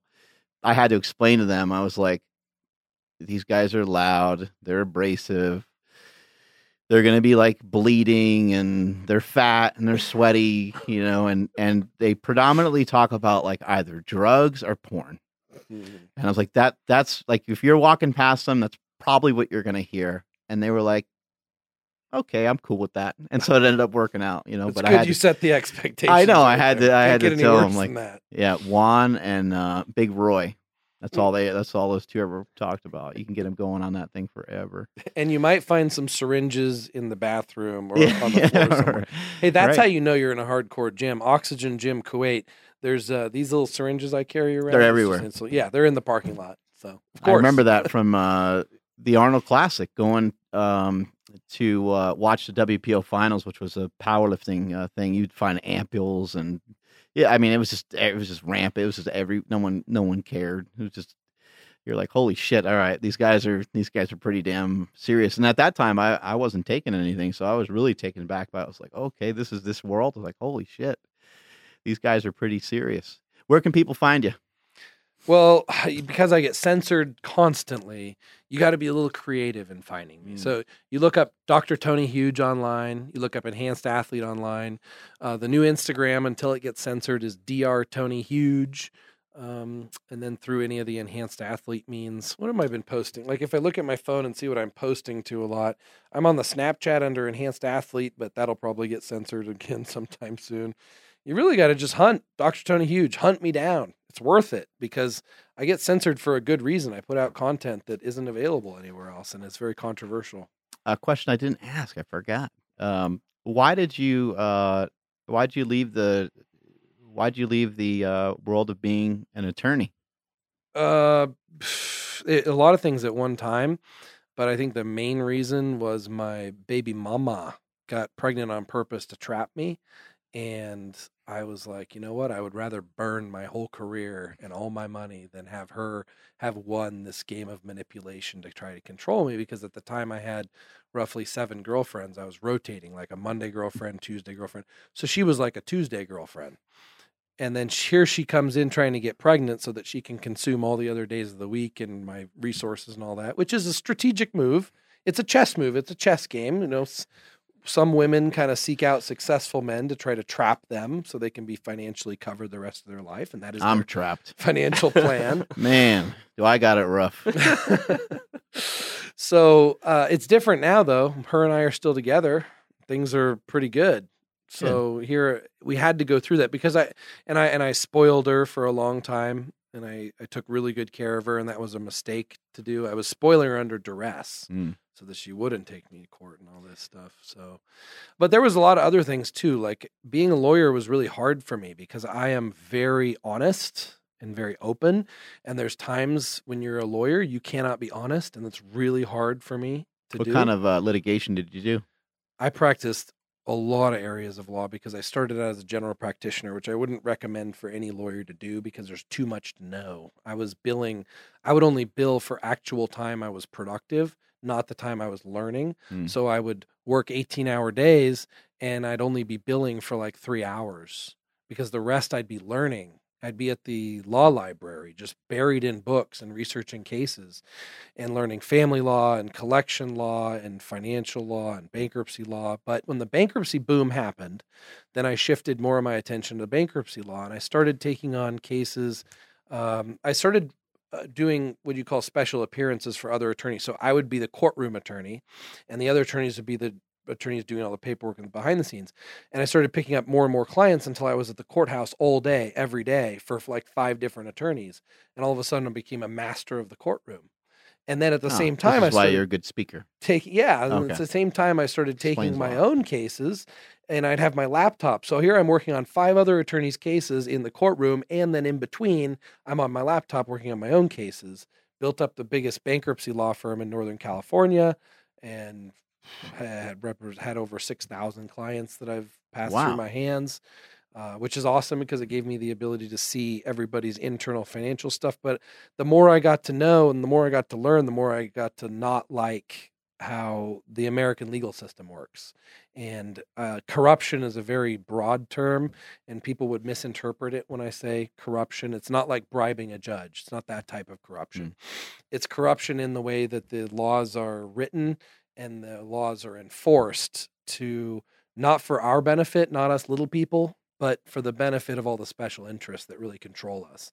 So all of my conspiracy theories got validated. and it started making me think really negative about the world.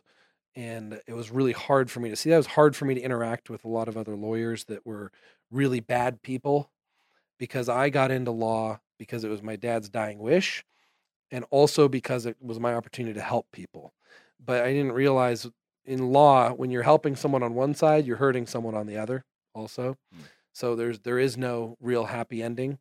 And my other problem with it was I'm helping, even though I wanted to expand my influence, help clients on a one-by-one basis. You're helping one person at a time. And then I wanted to expand, so I had 30 employees. So I'm helping as many people as I can, as many clients at the same time, but it's still not enough. I traveled to Asia when I was roughly 30 years old, and I realized I'm not making a big impact on the entire world. I'm making a big impact on a small region, Sacramento, Northern California. And I have the capability to help people on a much larger scale in much more meaningful ways. And I didn't intend for Enhanced Athlete and my information I'll say it became a vehicle for me to express my political beliefs, which is the more important part of everything that I do. The steroids, the ladyboys, everything, like I said, it's all a tool to try and change people's perspective, because I'm constantly being pulled down. I can rise so much higher, but I'm constantly getting pulled down by jealousy, by censorship, by people trying to infringe on our freedom. If I can make the world a little bit more of a free place and a little bit more to embrace quality of life, then I can stop being pulled down so much, and I can transcend, and I can bring the whole world with me. And so for that, I also sacrificed my career, not just the baby mama situation, but there was a bigger picture to it. Sacrificed my career and went down this very risky path that I'm on right now, that who knows where it will lead, but it's very rewarding in the meantime. Did you sell the law firm or sell off your clients? I did. I sold it, and I got decent money out of it, so I was able to live off the law firm proceeds for a while. I'd built the law firm was worth a lot because I had such a massive flow of clients, and it had such a good reputation and good marketing and everything. So I was able to sell it to one of my lawyers who was my associate attorney, and he took over the practice, and he just killed it. I mean, a good way. Killed it could go either way in that situation. He nailed it. I mean, I left him with some very complex cases. I did a lot of Chapter 11 reorganizations where I take businesses, I completely restructure the business and make it profitable again, which is one of the ways I learned so much about business. And I left him with some very challenging cases, and I taught him really well, and he worked really hard, and the clients love him, and they all ended up really well, and I got paid. Yeah. That's fantastic. All right, man. Well, thank you so much for coming on the podcast today. You shared a lot with us, and hopefully you guys are more educated on SARMs. You can make a better educated decision on what you're seeing, what you're reading. Do you suggest anywhere that people go, a particular website, to find out more information on SARMs? Are there some reliable sources? Your best source of information on the entire internet for things about SARMs and research chemicals is and will be anabolictv.com.